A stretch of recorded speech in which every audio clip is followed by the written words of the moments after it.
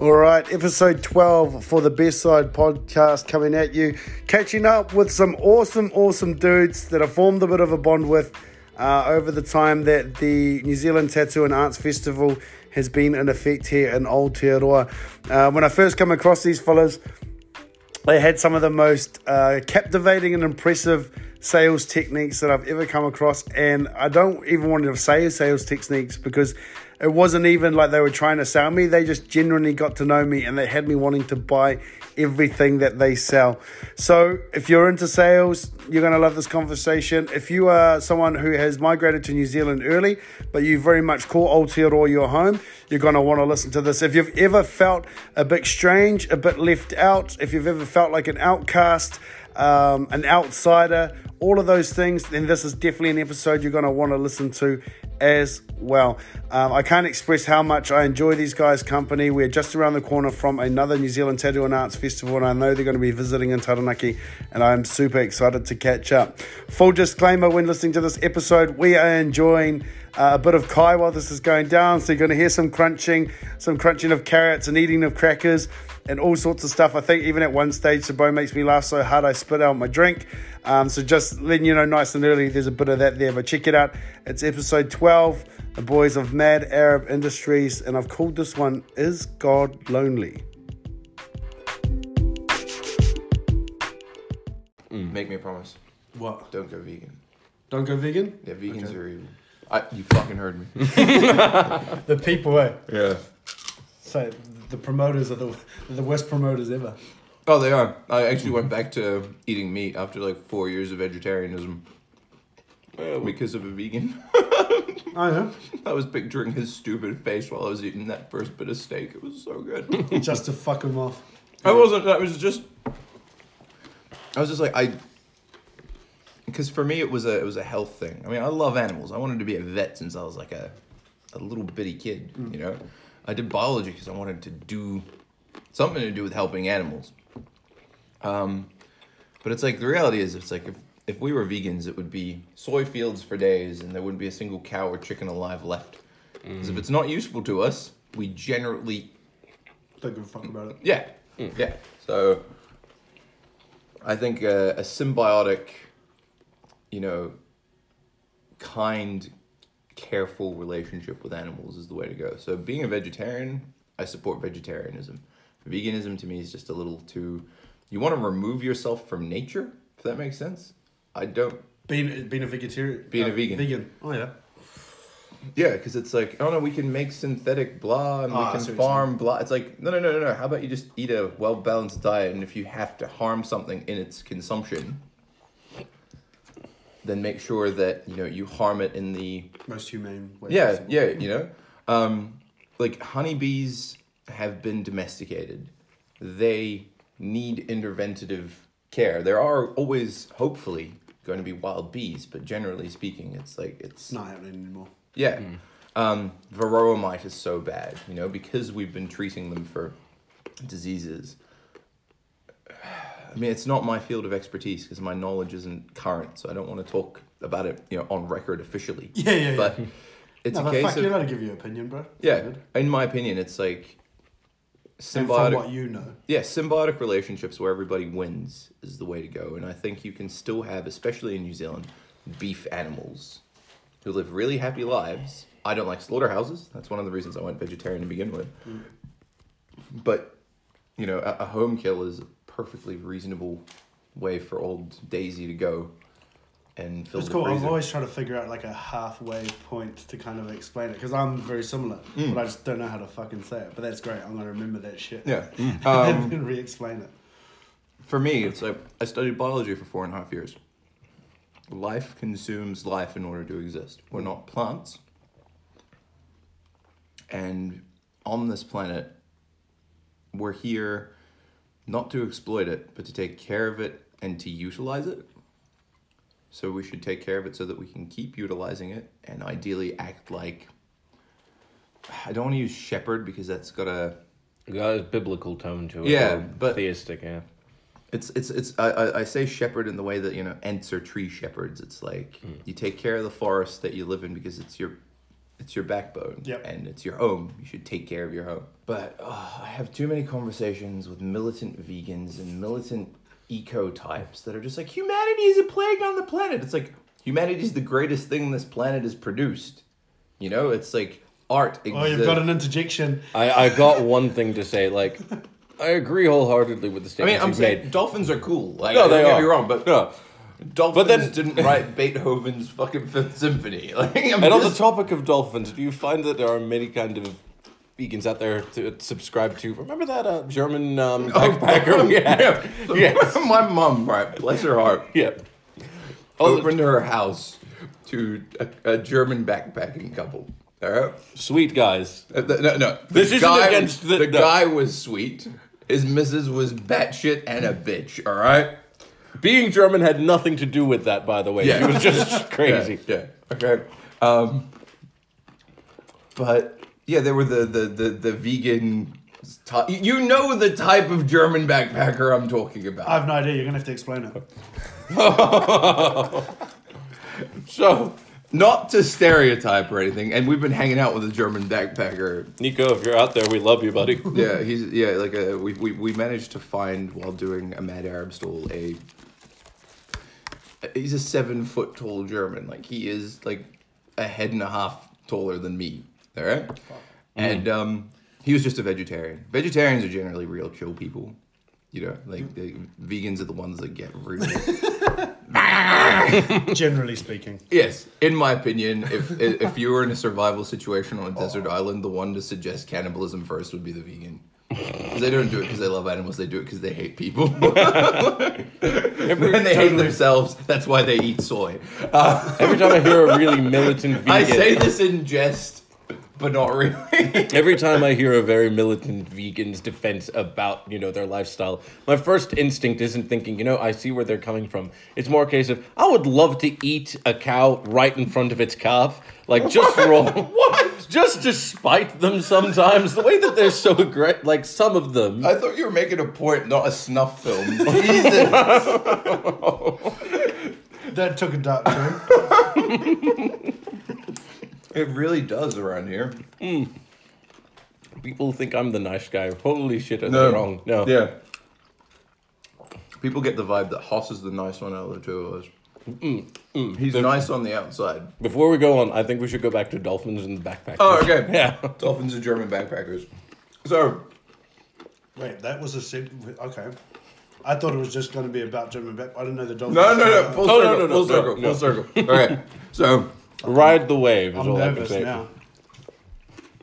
that sort of like eco type of like, we're just backpacking around New Zealand because you have beautiful country here. And this is very racist. Oh, that was very Scottish, but that's Not the point. Not the point. Yeah. We are only here for good vibes only. Or Yeah, but- vibes.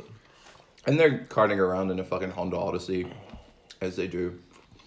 And Backpackers, not Germans. and because they love the planet, they drive around in an inefficient car, burning gas, right? Yeah. After flying to a country Using when they gas. when they could backpack around their own country and save the planet, right? Lord forbid they swim to New Yeah. Zealand.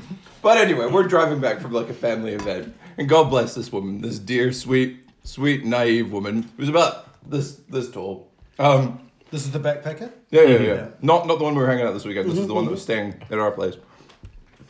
And for some reason, dolphins come up. And to this lady, dolphins are magical. I think Okay. I'm guessing by like your expression as well. I'm fully underestimating how magical she thinks they are. Because Like you're looking at me, she thinks they're magical, and there's a pause. in my like, opinion, I mean, I believe in God or the cosmic consciousness, whatever you want to call it. we'll get onto that shit. Yeah, I'm secular, all right, but I do believe in the life force that ties all things. So everything is inherently magical. But this lady thought dolphins were magical enough to birth your fuck, babies. So they're telling us how when they have a baby, as Hepa nearly chokes on his We need to make like a Karen safe hummus. word. And if like a punchline's coming. I'm glad I'm not drinking. What do you And so mean? she's What? there. So the dolphin's gonna what? Deliver the baby for? Yeah, so you sit in like a bath of water or some shit, and the dolphin swims up and The magical aura comes out. yeah. He gets your chakras in line and fucking sticks his like nozzle up your cooter and pulls the baby out and doesn't maul it to death. I don't know. You remember that time Moses separated the Dead Sea?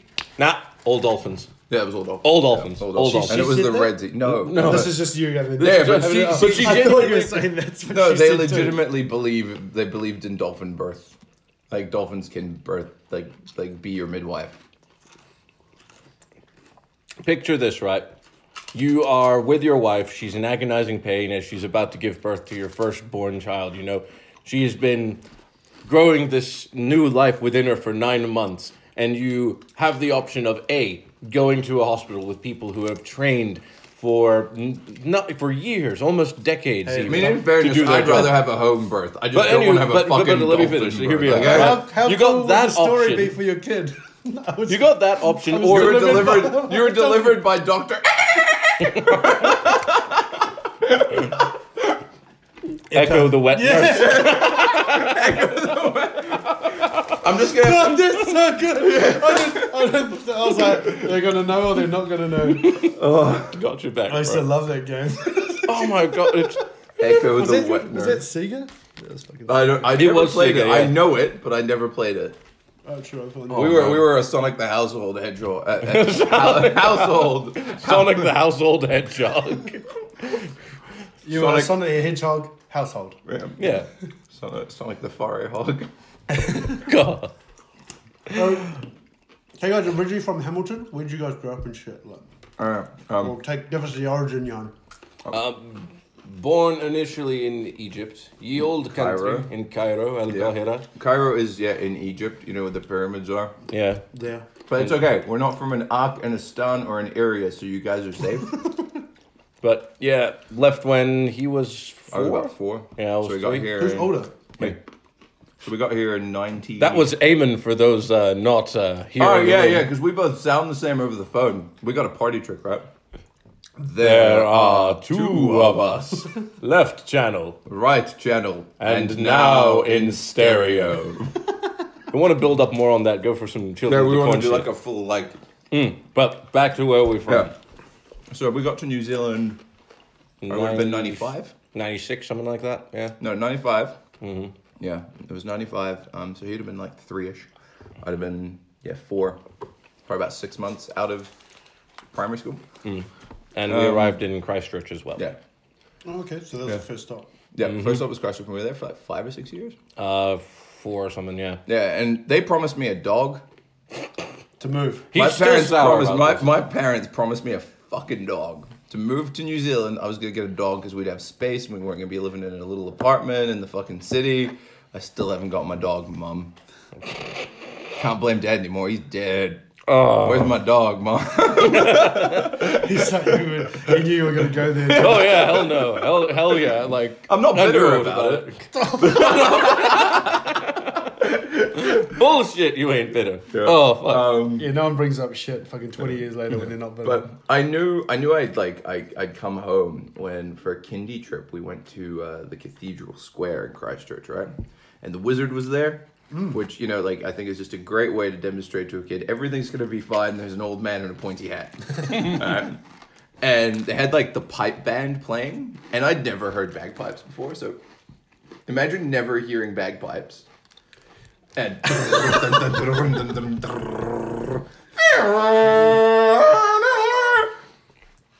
that was the greatest sound I'd ever heard in my life. I love bagpipes. It's like the greatest instrument it's ever fucking invented. funny. I think like... Oh, they're it's one polarizing. It's Yeah. one of those things like all my white friends, they fucking hate them. Really? Like all my brown friends, they think it's the most gangster shit they've ever seen. Like I love going to like friends' weddings that have like Scottish heritage and Yeah. shit, and it's always the dad or the granddad or an uncle that's like out on a hill, fucking no underwear on under Yeah, the kilt, yeah. and he It's a just lets warrior's rip. instrument, bro. It It's really exactly is. that. And honestly, so I play a lot of guitar, but I play a lot of sort of stoner rocky style. Well, it's more doom, but like it's got that heavy, a lot of open string, top string, so it's like really drony. And I think that's why I like to play that style of guitar, because it's that Yeah, same. that embedded in you when you were younger when Yeah. you first turned up. It's I got the love- got the nostalgia tying you to your arrival to New Zealand. I love Exactly. bagpipes.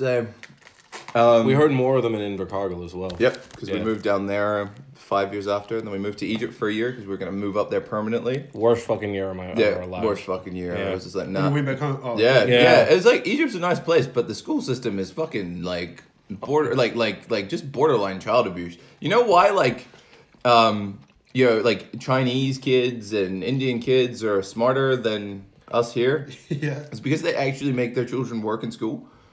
Like really hard. Like, it's- Capital it's- punishment's still a thing there. Not really. Yeah, it not was when I was Not really. If the bitch is listening, fuck that French teacher. Fuck that French teacher. Well, way you back went to in school Egypt. in Egypt for a year. Oh, okay. Yeah, no. Yeah, but we'd had I thought like you're saying in China. we had 5 years of New Zealand education before we got into the Egyptian school system. You have to study French, English, This is Egypt? Yes. sciences, Math. Arabic, religious studies, and it was just like I did not find a level of education more intense until I got to university, and it was still less intense, study-wise, class-wise, and the expectation of you as a student than it was in Egypt. Why do they have you learn so many languages? Like, is there a reason? Like, do they tell you? Well, Egypt's a really metropolitan place. Okay. Yeah. That's one reason. It's really weird, like, because there's this, like, narrative in the media that all these sand countries are, like, back in the Stone Age and stuff, but it's like they're all really secular with... Most of them are quite secular with a very good footing in the Western world because, fuck's sake, you guys wouldn't have the, like, Greek, the Western way of teaching, and the Renaissance wouldn't have happened if the sand people, for lack of a better word, hadn't preserved all of the Greek texts and all of that stuff when Rome was going through a bunch of bullshit. So it's like Syria, Iraq, Egypt, Turkey, for fuck's sake, all right? All places of learning. And they're very, very, very busy places which have had interactions with the West since, well, the West existed because they're hubs. You know, spice flew through, like went through there. Learning went through there. Scholars traveled back and forth. So it's like, it's not like this was this isolated sandpit that all of a sudden all these terrorists jumped out of. Yeah. Yeah. That was my soapbox regarding like media perpetuation. But where were we in relation? Egypt and the... Oh yeah, kind why of the schooling system? Why you have to learn so many languages? Because the French spent. Well, it makes sense. Now that you've said Yeah. what you said, it makes sense Yeah, to me. the Sorry, I French shouldn't spent- have just said, yeah, fuck my French teacher. Now you the French spent a stint in Egypt. The English obviously did. Like the English fucking go everywhere. You know, spreading that freedom Everyone- or culture or whatever it is the English do, and now the US do. do you have a flag? yeah. Fucking Eddie is there. No flag, no country. Oh, you don't have a flag.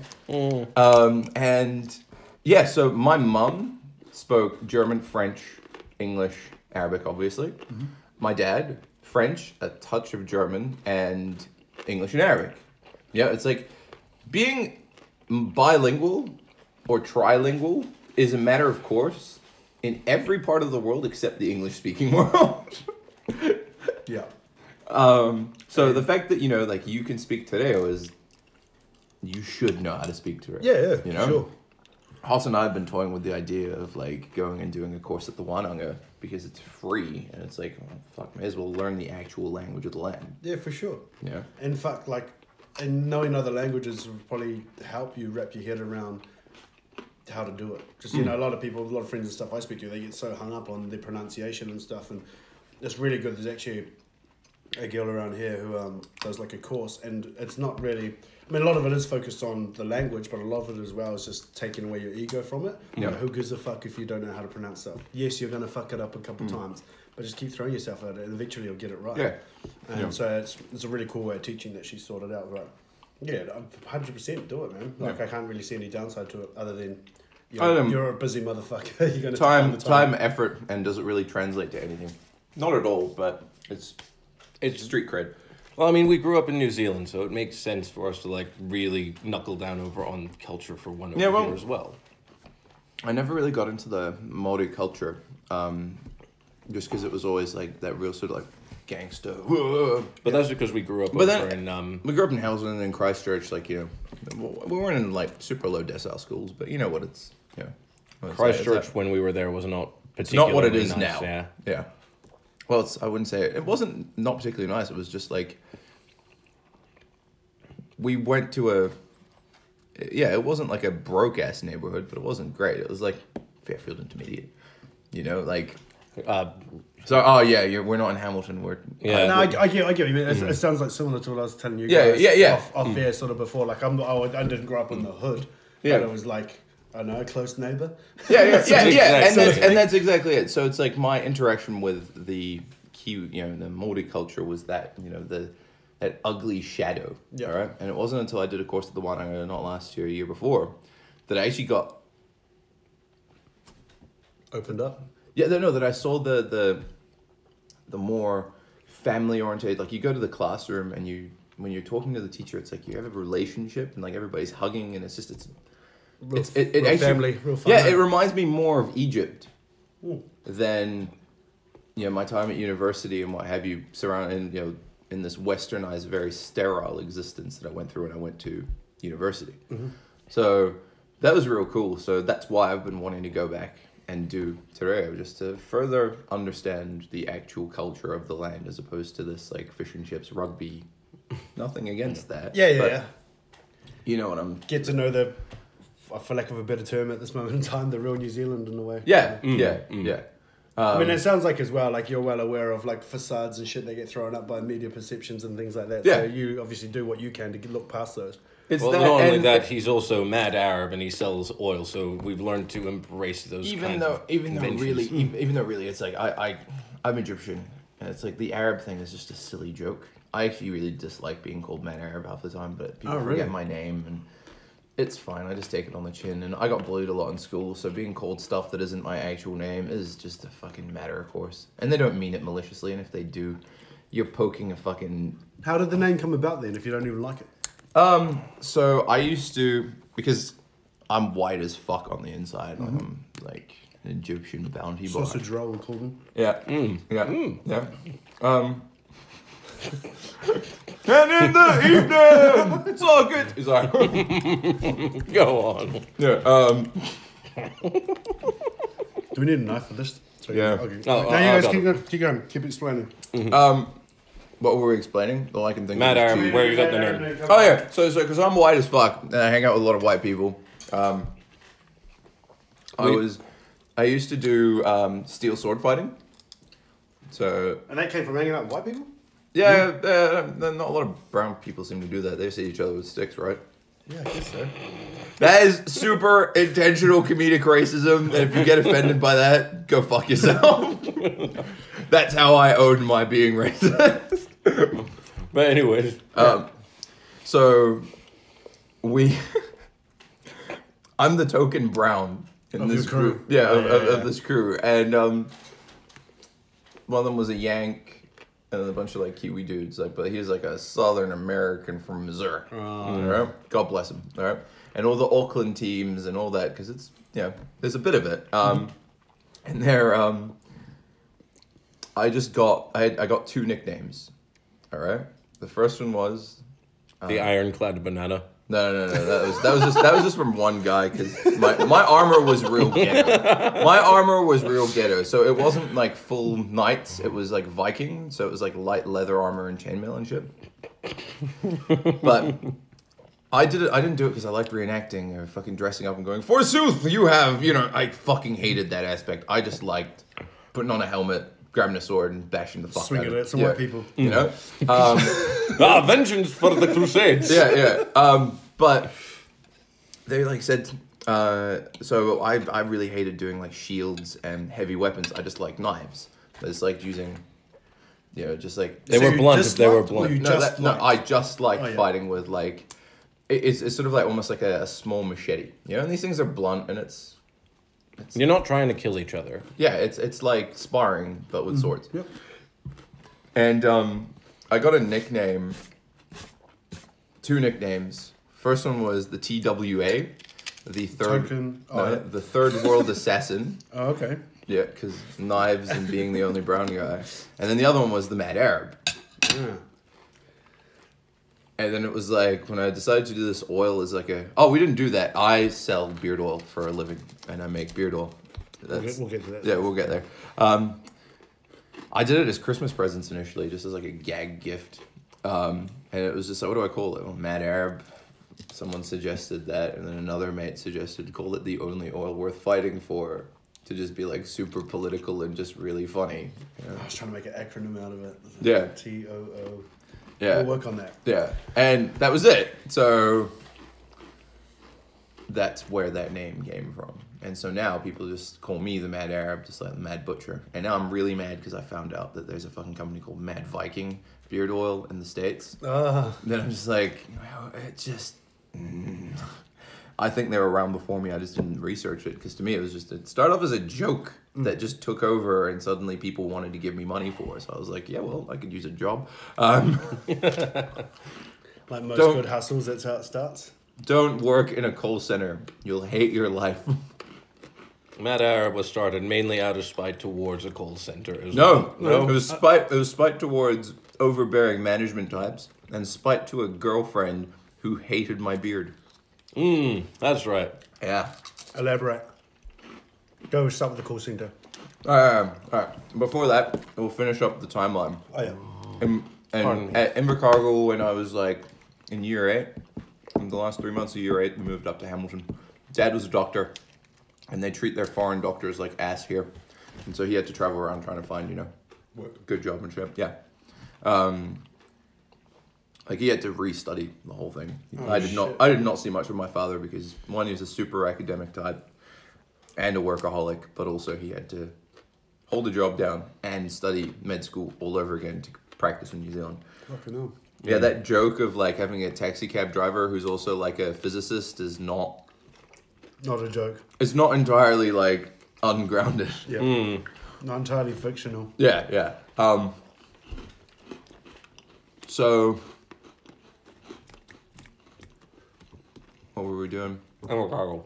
Invercargill. So yeah, year 8 of the last year of intermediate, halfway through or 3/4 of the way through, we moved up to Hamilton, and so I've been in Hamilton. We've been in Hamilton since. So since we were about, We've been in 12 for about 15, 16 years. Yeah, we got there in 2003. That's like the whole family Hamilton. moved up? Yeah. Mum, well, the whole family being mum, dad, little brother. Well, sorry, he's always gonna be little to me, even though he's like wider, Him? if shorter than you. Yeah. So I wasn't sure there was like another brother or whatever. No, just us. No, but it's the same thing. Like I'm taller and wider than my older brother, but Yeah. he still refers to me as his little brother. When he catches himself sometimes now, he says, "This is my my younger brother." So he might make that alteration every now and then. Yeah. But yeah, that shit stays. It's locked fucking down. Yeah. Especially being the older one, it's like if something goes wrong, it's your fault. Yeah. Yeah, it's your fault. So you've always got this like built-in. I've got to look out for this cunt. Yeah. And this cunt gets me. And I try and explain that to my brothers, like, dude, I'm an adult now, like, you don't have, but it's just naturally. Yeah. It's just yeah. what you do. I don't mean it. Yeah. It's just. This is what happens. And even like still like I don't know what your mum's like, but I know my mum like lets me get away with way more shit. Than Oh, she my does mom's with a fucking. My mum hates me. She doesn't hate me, but like. Yeah. In My comparison. mom is not our mother is not the model mum out there. She openly says like, "You are my favorite, Jose," and I'm just like, "Fuck off, mum. That's bad parenting." Yeah, she's like, "Oh, you're so horrible, Eamon." Oh, it's just like. Thanks, I'm right here. Like, I'm right here. And then I have to step in and just be like, "Stop doing that. You can't antagonize him." That's why he goes like, "Leave me alone, Mom. I'm brewing oil. Fuck off. I'm playing World of Warcraft." I'm sorry. I just let Bad the record times. show. Let the record show. I do not play World of Warcraft Anymore. anymore. You Like I said, I hung out with the white kids.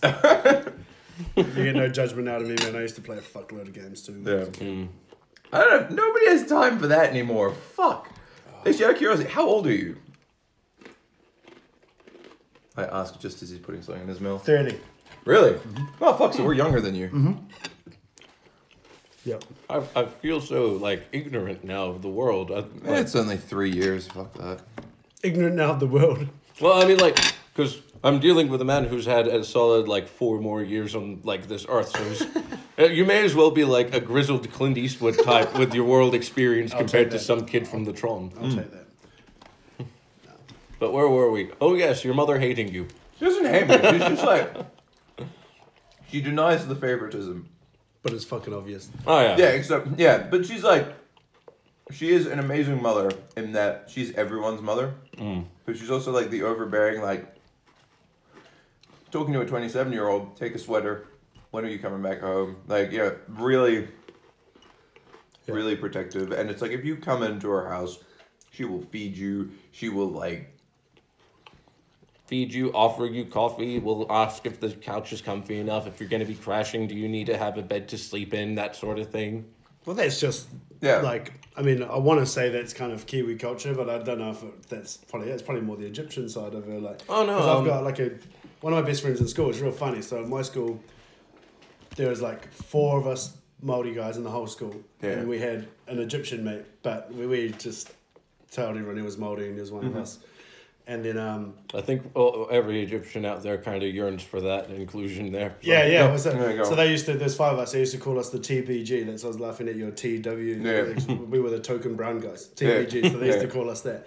And yeah, like to this day, people were like, "Dude, do you know that he's Egyptian?" I'm like, I fucking knew that from day dot. But like, it never came up or never was an issue. And to be honest, he was like, "Well, I don't care. Like, I'll ride with you guys. Like, whatever the fuck." And so I've met his family and shit over the years, and like, I know exactly what you're talking about. Like, you go and stay with them. Like when I went to go, so his parents are based in, or his dad, his Egyptian father is based in the UK. Yeah. So we went over there for like a bit of a holiday and stuff, and like a bit of an OE. He's like, I was like planning on staying at hotels or with friends, where he was just like, "No fucking way, like you're coming to our place and stuff." So even when my friend went away on holiday for 2 weeks, I think through Spain or some shit, like I was like, "Oh, so I'll go stay." So he's like, "No, you're staying here. Like he can go. Like who gives a shit? But you're staying." So And you notice, would you like to stay? No, it's your staying. Yeah. But then it was funny as well. Like what I loved about it, it was like, I remember him leaving for work one morning. He like came in and he was like, "Hippo," and I was like, "Yeah." And he was just like, "The rubbish truck comes at this time, so make sure you get that shit outside, okay?" And I was just like, "Yeah, awesome." Like, and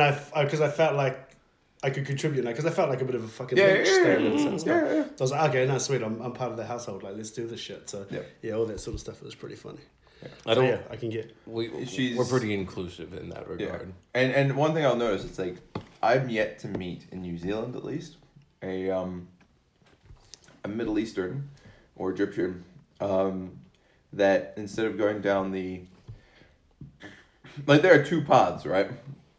There are 2 paths. You either become the sort of like, and no, I'm not saying like fully like being patched or even remotely, like just being, you either go that sort of like that emulates a lot of but no, you sort of either, your social circle either is like if you're in like the outcast sort of, you're either a metalhead or like a punk kid or whatever. You either go down that subculture or you go down the like hip hop rap sort of, baggy pants side.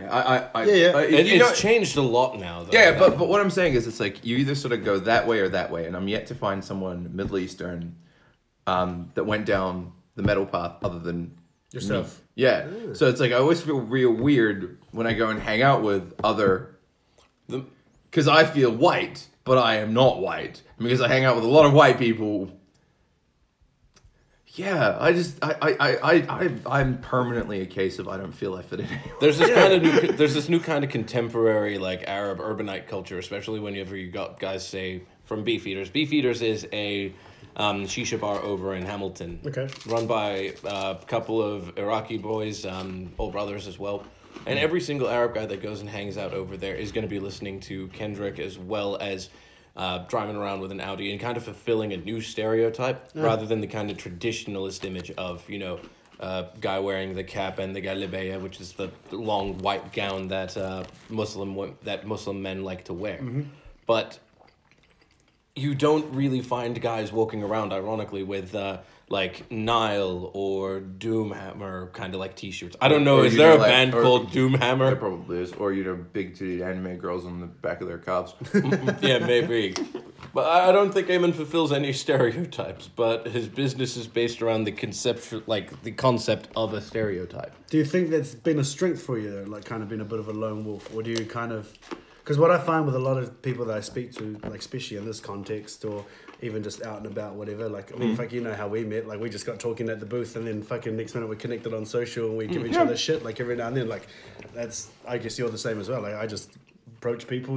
They say at the risk of sounding corny, like your vibe attracts your tribe and so forth. But like like I can like me when because I've like I was saying before to you guys kind of off air or whatever before we hit record about being like too white for my brown friends and too brown for my so like I think it definitely fucking helped me. Like it motivated me. Do you think it's had an effect on you, both negative and positive?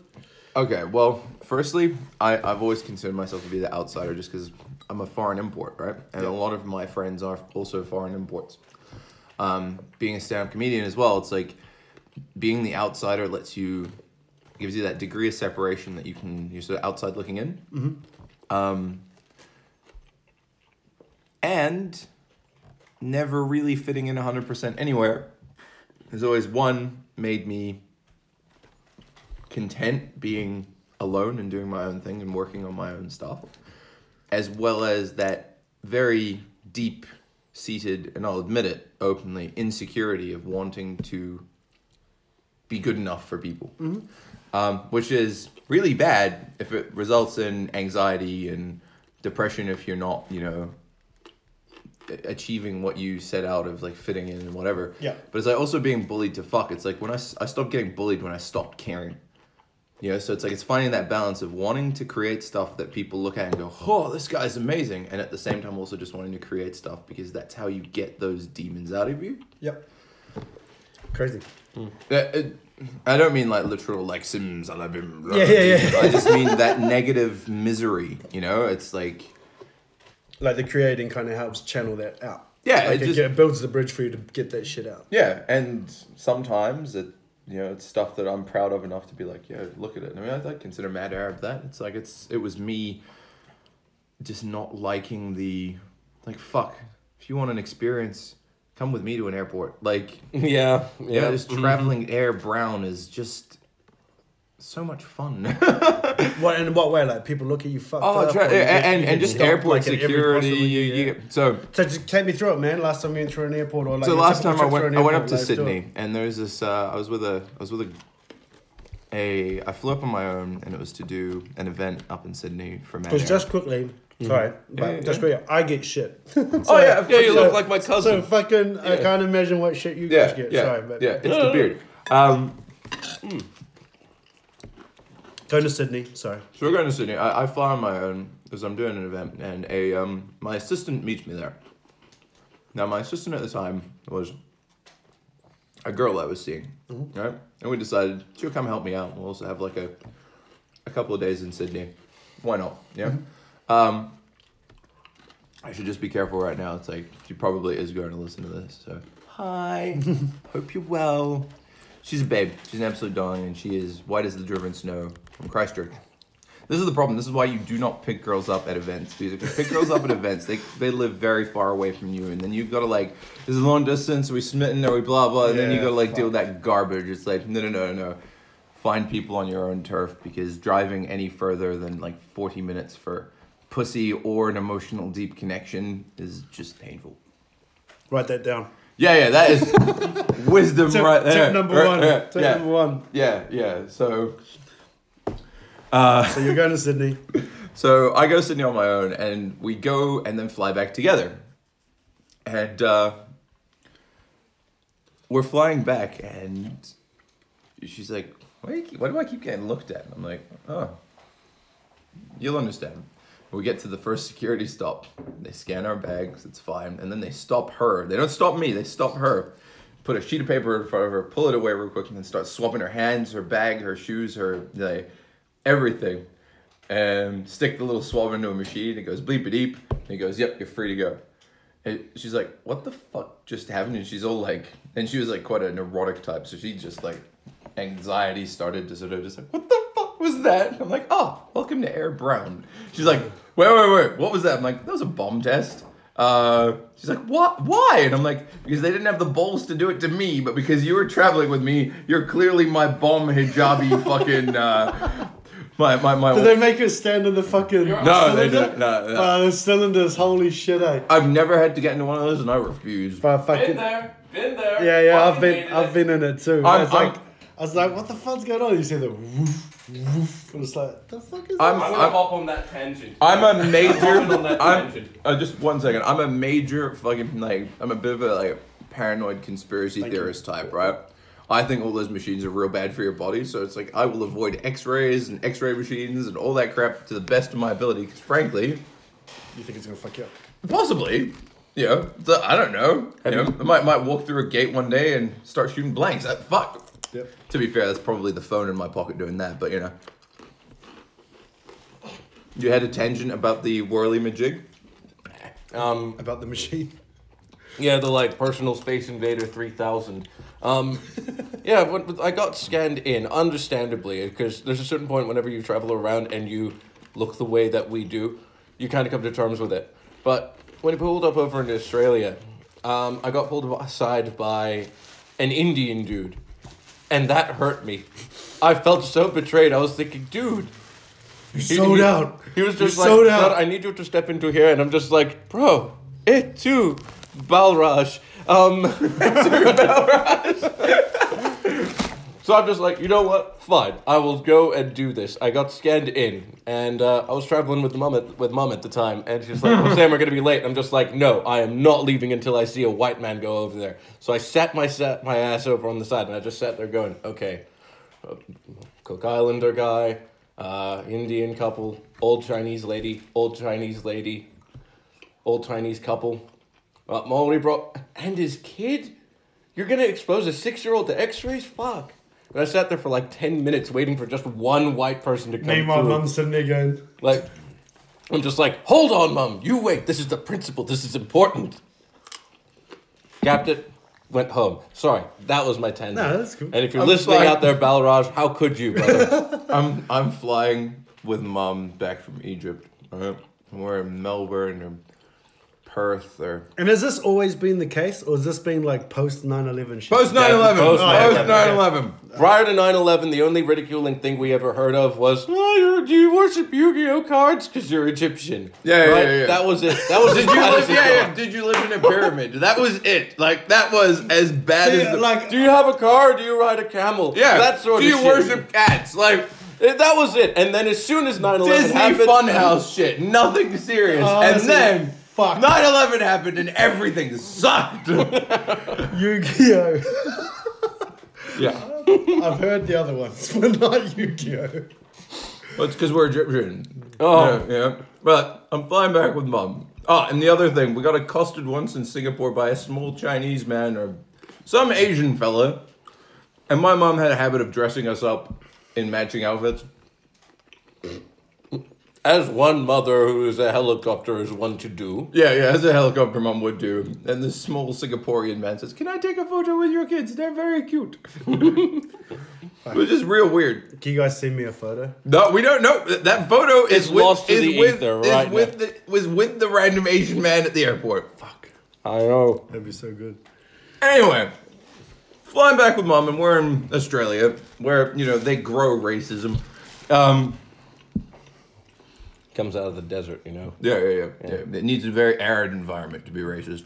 That's why the Bible Belt states are where they are.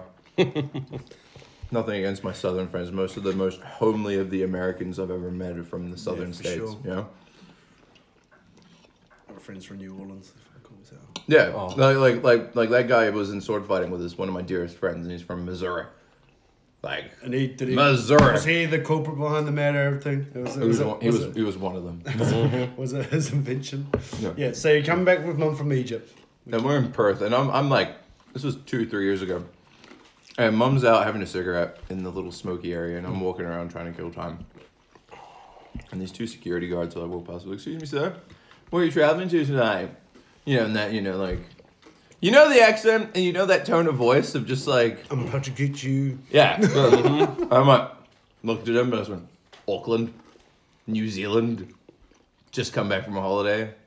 And they're like, oh, yeah, and are you traveling alone? I'm like, no, my mom is having a cigarette. And we will be departing at this gate, on this flight, at this time, unless you would like to stop me. Is there anything else you would like? They're like, no, have a safe trip. And I'm like, cool. And I walk off. And then finally catch up with mom. And like 5 minutes later, on our way to the gate, right, the same two guards like are walking past us on their way to something. And I said, look, she's real! Fuck, man, I used to fuck with, oh no, I wouldn't say I fucked with airport people, but shit, like I remember when I was travelling to the UK when I was going to actually stay with my friend I mentioned before. I went over, this is totally my fault, this isn't like a stab, this is all me, fully me. I was getting to the airport and for some reason in Germany, something had happened with their the x-ray machine. So like they just said to us, look, we're going to do a manual search of your bags and stuff like that. If we do find anything, you'll be persecuted under German law. This gave us the spiel. And I don't know why the fuck I said it, but I kind of just perked up and I was just like, if you find it, eh? And then it was fucking you. Now I was out the back and it got down as far as my underwear and the guy just looked at me, he's like, have you learnt your lesson? And I was like, yeah. And he goes, put your shit on and get the fuck out. And then I run back and then like I run home and like, you arrive okay? I'm like, yeah, it's all good. Like my brother rings up and he's like, hey, you all good? I was like, yeah, well, anything happen? Oh, fuck it, I'll tell you, you're my brother, it's all good. I tell my brother and my mum's like, you what? I was on speaker because they were like talking to me as a family. I was like, oh shit, and so she wasn't happy, so but that's fully my fault, but I just wanted to share an airport story. To be honest, like, there's a lot of fear mongering there. Like, it's just, half of that shit's fucking unnecessary. When we were flying back home, like to New Zealand from Egypt, we actually had airport problems over in Saudi as well. This is when you and mum were Yes, around me. and because I was traveling with my mum, she spoke Arabic, and I was a khawega, which is Egyptian Arabic for basically tourist, like really. Yeah, which means foreigner basically. But when we were going over there, my mom was saying you do not fucking joke over here at all. All the stuff that you hear in Australia, that is way worse over here. These guys will properly prosecute you. They will search your ass, and they do not joke about anything. And you felt this very stiff vibe of just kind of. It's high tension defense is the best way to put it. Motherfuckers with guns, okay? Exactly. Like the popo over just here have to motherfuckers with guns, like just standing there. They don't have to file a form and get the van with the. Anyways, like the ammunition's locked in a box different to the gun, you know. But we're over in the. They're ready to rumble. Yeah, freedom. We're over in the checking booth. Nothing is more terrifying than seeing a really fat, perturbed cop just sitting there with like an M60 assault rifle, just thinking, on. "I haven't sat down in 5 minutes. I need my shisha. Oh, that khawega is looking like a real Ibn al-Ghazma." Can we like rewind a second? They wouldn't have been M60s. They'd have been AKs. It's a sand country. You're right. Yeah, It's but back to airport Do security. I chase or do I just shoot? I think I'm gonna shoot. Exactly. Oh, I don't want to run. I don't want to drop my head. Anyways, What happened? I slipped. Anyways, we're over there, and there's this this guy. Eamon, you're pretty It's tall. not quite like a white cop shooting black kids thing. It's not that bad, but also I don't think that's as. Anyway, let's not go there. But we're over in the checking area, and there's this guy who's taller than this guy, broader than everything, and broader than everybody else over there. And I'm trying to get a goblet drum through security, and I don't know if you know what a goblet drum. It's a tabla. It's a musical instrument. It's like a bongo. You know, those like long drums. Oh, I know the fucking talking about. Yeah, but it's made of ceramic. It's not wooden. So we had to take it as carry-on, right? And when we arrived in Australia, everyone freaked the fuck out because there's this just obviously bomb-shaped black container controlled by this dude with a beard in a trench coat. Who's 100% not a terrorist. Like, all of my tension was just disarmed when this guy who, like, over in airport security in Saudi is just like, yeah, and then el tabla, and he starts bashing it on the drum in the kit. I'm just thinking, oh, thank God, these guys have a sense of humor. Oh, fuck you, Mom. I do not need my blood pressure to be any higher than it is fucking right now. yeah, you know what, like, super protective parents are like? Like, they're also, like, super neurotic people by nature. So she's just like, worst thing will happen because that's just Yeah. And it's also That's what real mothers funny do. because worst case scenario, but also believes in God. That makes no sense. If you believe God's there and got your back, you shouldn't be that neurotic. Like Egyptians are the kinds of people that will ride down the road on a single motorcycle with 3 people and a washing machine, though, with no I helmet. swear to God, last time I was in Egypt, I saw 2 motherfuckers on a dirt bike transporting a washing machine. On the fucking dirt bike. I see like a lot of YouTube videos and shit of all the crazy I couldn't shit. pull my phone out fast enough. That's the annoying part. I was like, nobody's gonna believe this. A full-on, what? Tiny-ass little fucking, like, 250cc tops fucking motorbike. I don't know, do they go less than 150cc's? Probably. But Maybe. a dinky little half-a-person dirt bike. It may as well have been No a hoverboard. strapping, no fucking ratchet clamps. Just Nothing. Just Abdullah holding the cover to make sure it doesn't Yeah, open up. making sure the door doesn't open, and Hamdi is sitting over the top of it, just kind of steering, and Abdullah's got his foot on the fucking, like... Teamwork. Exactly. It was beautiful. I'm watching them turn that thing. It was like poetry in fucking motion. Oh, I miss Egypt right so much. The shenanigans. Fuck health and safety. The dumb ones will die out anyway. Natural Like, selection. yeah. Oh, but So- over there they believe in Allah. They're just like, if I die, I die. Allah wanted it to do so. No, you fucking muppet! Allah wants you to wear the goddamn helmet so you can go home. Why and they feed were your- offended. Exactly. Oh my fucking word! It was. You touched on your comedy stuff before. How did Yeah. that all kick off? Bill Hicks. I love Bill Hicks. I think he's a genius. Wasn't But you just saw it, or like, oh, I want to do that. Yeah, I don't know, like, because I remember I did one comedy gig when I was in university, and it was like the worst experience of my life. Was this your first one? Yeah, and this was like 4 or 5 years before I got back into comedy. Because I thought, yeah, I'll do it, it'll be fun. Yeah, I didn't prep any material, and I just like gave it a go. And it was just an open mic night where people were playing music and stuff. Like, it was not the time or the place for it. But I couldn't tell you the day, but I know it was Bill Hicks that made me want to do it, because Bill Hicks didn't just make people laugh. He pointed out the Yeah. fucked up shit in the world. It's not like, I mean, a lot of it is like a wholehearted, I'm with you, full-on belly laugh, but a lot of it's like a introspective cringe, fuck, he's actually got a point. Yeah, it's like good comedy makes you laugh. Great comedy makes you fall to the ground and lose your shit. But brilliant comedy makes you laugh and go home and really reconsider your life. Yeah, for sure. You know? And that was Hicks. Carlin to some extent as well. Before he sold out, friggin', what's his name? The Australian cunt. Jim Jeffries. Yeah. Bill Burr. Patrice O'Neill. God Rest that in peace, man. Yeah, like Patrice. those comedians, those ones that really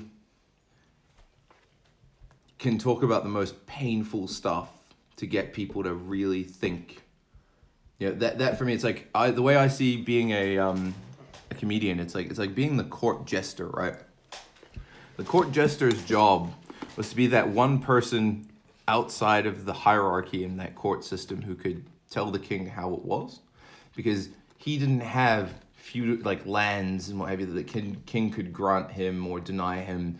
He was immune from that backstabbing system because he was already the lowest rung in the hierarchy, and it was his job to be the lowest rung, so he could speak for truth, you know? And He almost had nothing to lose and nothing to gain. nothing to lose, nothing to gain, and that's exactly it. And I think that's really the job of a good stand-up comedian, to play that role, because you go up on stage and you speak to the king. If we're all sovereign people, you know, in a free country, then that means we're all the king to some extent. We're the king of our own destiny. So it's our job to... hold the mirror up to society's face and show them. Yeah, as comedians, so that they can change their lives, or at least rethink what they take for granted, you know? And so that's why I did Mad Arab. It's just an extension of the comedy, you know? It's just, again, this racial tension that exists between... And I think it's played on, you know? It's almost played on to the point where, like, the super left are, like, really pro Muslim and people from my part of the world because they're victims and blah blah blah. But then it's like the right wingers are shit scared of them and everybody's sort of tense. I play against both of those sides because they're both super extremes of the same, Yep. monster, if you will. So I get away with a lot. Thank God I'm a minority because I'm so fucking racist towards everybody. And if I was white, You'd be fucked. I'd already be like, I'd already probably like tied to like 4 horses and drawn and quartered. Like, Yeah. I'd be a dead motherfucker. All right. I had like when I first started out, like I think it was Saudi came up to me and he goes, he says to me, "Are you Muslim?" And I'm like, I was brought up Muslim, but I don't really know. He says, "You should tell people that you're Muslim. Yeah, if you believe in God, you should fly the banner as a Muslim because it will give them a image of, make them realize that not all Muslims are the way that they're depicted in the media." Okay. And I like that idea, but I personally don't like organized religion for the simple fact that they will have a piece of the truth and they claim to have the whole truth. And so there's this like dogmatic zealotry that's like, no, I think your relationship with God should be your own, not what someone tells you. Our old man said that religion is a man-made construct, but faith is a very interpersonal, real thing. Yeah. Yeah, for sure. Like, yeah, like I had this battle with mum growing up. Like, mum's super religious. Yeah. She always has been. And I was too, if you couldn't tell. I was just like one of those little assholes, I guess, that like to question everything. Yeah. And so when they couldn't explain things to me, well, I'm not going to jump in line if you're not going to explain to me why I should, So, and then obviously going to a Catholic school, like I was getting it from all my friends and shit, like, why aren't you like, I was like, what the fuck does it matter? But yeah, I mean, I meditate. And I meditate, and my mum prays. You've got some serious fucking discipline to meditate, bro. Yeah, so God, I wish I had that. I meditate. My mum prays. To me, it's the same thing. We might be just talking to different people. She talks to, I guess, a higher up or whatever you want to call it. I talk to myself. But most religions that I've come across, they say that they're the same thing, or there's an essence of that in all of us. So to me, that's how I work it out. And anyway. And Mum still doesn't understand. She still thinks I should do some shit. But I have a question, right? go for it. So I'm not going to pretend to know what your like beliefs are, but did you ever find that growing up over in a very religious household, you ended up becoming a bit more militant as a secular individual at any point in time? Or an atheist at all? Like appeal to you? I'm asking because I have been in that state. I've been in that state where I was a militant atheist to try and forcibly counteract what my mum was trying to teach me. Yeah, I think I probably had a bit of that, to be honest. Probably more, not so much from mum, but probably from my grandparents. Like, my granddad, stands out definitely for sure. I remember one time I got asked to do grace before dinner. And I was just like, it's a waste of time. Like, I don't believe, like, why would you get me to do something when I don't believe what I'm saying? And he's just like, oh, what if, you get to the gates of heaven and God denies you entry, blah, blah, blah. And I was just like, well, I don't give a fuck. Like, I'm a cool guy. If he doesn't want me in there, then I'll go somewhere that does want me. Like, that was my attitude. And I think a lot of that probably was, because none of that was like from founded argument or from having any proper opinion. I think that was just me being a teenage asshole. Yeah, we've all been there. That's the thing. I found the reason why I suppose I've come back, because I really do consider myself, I don't like the word religious. Just, I believe in God. It was just because mum wasn't super overbearing. And when I dealt with people who were overbearing, I think the more you push someone to believe in your ideology, the further you push them away. Yeah. Vegans, I'm talking to you. And yeah, that's really it for me. I think that's where the sort of saving grace was. Like, I went and studied bio, and there was a lot of that sort of militant atheism running around, and I did sort of succumb to it to a little bit, because Richard Dawkins is sort of painted as like some fucking genius to like early 20s intellectuals, and some of them grow out of it and some of them don't. It's like at some point when you start smoking weed, you think Alan Watts is a fucking genius, and eventually you're supposed to grow out of Alan Watts. A man who dies a hypocrite should not be your messiah. Like, one thing I will say about Jesus, whether you want to argue he exists or does not exist, he was consistent in the narrative. Yeah. you know, and that's definitely something I respect about the Christian faith. But yeah, Alan Watts is particularly, it's really funny when, again, pseudo-intellectuals that think they got it all figured out quote me some Alan Watts, and I sit there and I'm like, I did LSD too. Oh, shit. Funny enough, I think I smoked too much weed and done too much LSD to call myself a Muslim, though. That's the thing. I don't know. I don't really. It does change your perspective, but at the same time, like, you're right. Put down the synth wave and, and get a haircut. Yeah. I think, really, if you've not heard Alan Watts chill step and Alan Watts synthwave, yeah, like literally they just get Alan Watts talks and just play like chill step or synthwave over the top of it. I'm making a note and I'm gonna have a look. Yeah, there's a guy called just Alan Watts chill step. You'll find a fuckload of it. It's not terrible, but again, it's like some of what he had to say is real good. Some of it's complete fucking garbage, you know. And that's what I feel about any dogmatic religion. There are two aspects. There's how to live a good life and exist harmoniously with the universe, and then there's the social control aspect of religion. And I think every religion has it. And if you say, but mine doesn't, mine's the true path to God, I'm like, oh, you're washed. Yeah, and that's you're done fucked up. Yeah, that's why I just you're in. Yeah, I find maybe it's because I speak more English than I do Arabic, and I can't read Arabic, that I gravitate more towards Christianity, because that's and I suppose the likes of Jordan Peterson has got me more to look at the Christian mythos, more so because there hasn't been an Islamic rendition of someone doing similar work. Yeah. If there was, they would end up having a lot more of a shitstorm. My biggest... We would have fucking heard about it. Yeah, maybe that's what I should do. My biggest issue with... I'd have to learn to read Arabic, that's the problem. I probably should, but it's a fucking hard language. Beautiful language. My issue with religion, with Christianity specifically, let's say, is this, like, you must accept Jesus. You know, you've got to join our team, like, wholeheartedly. It's like,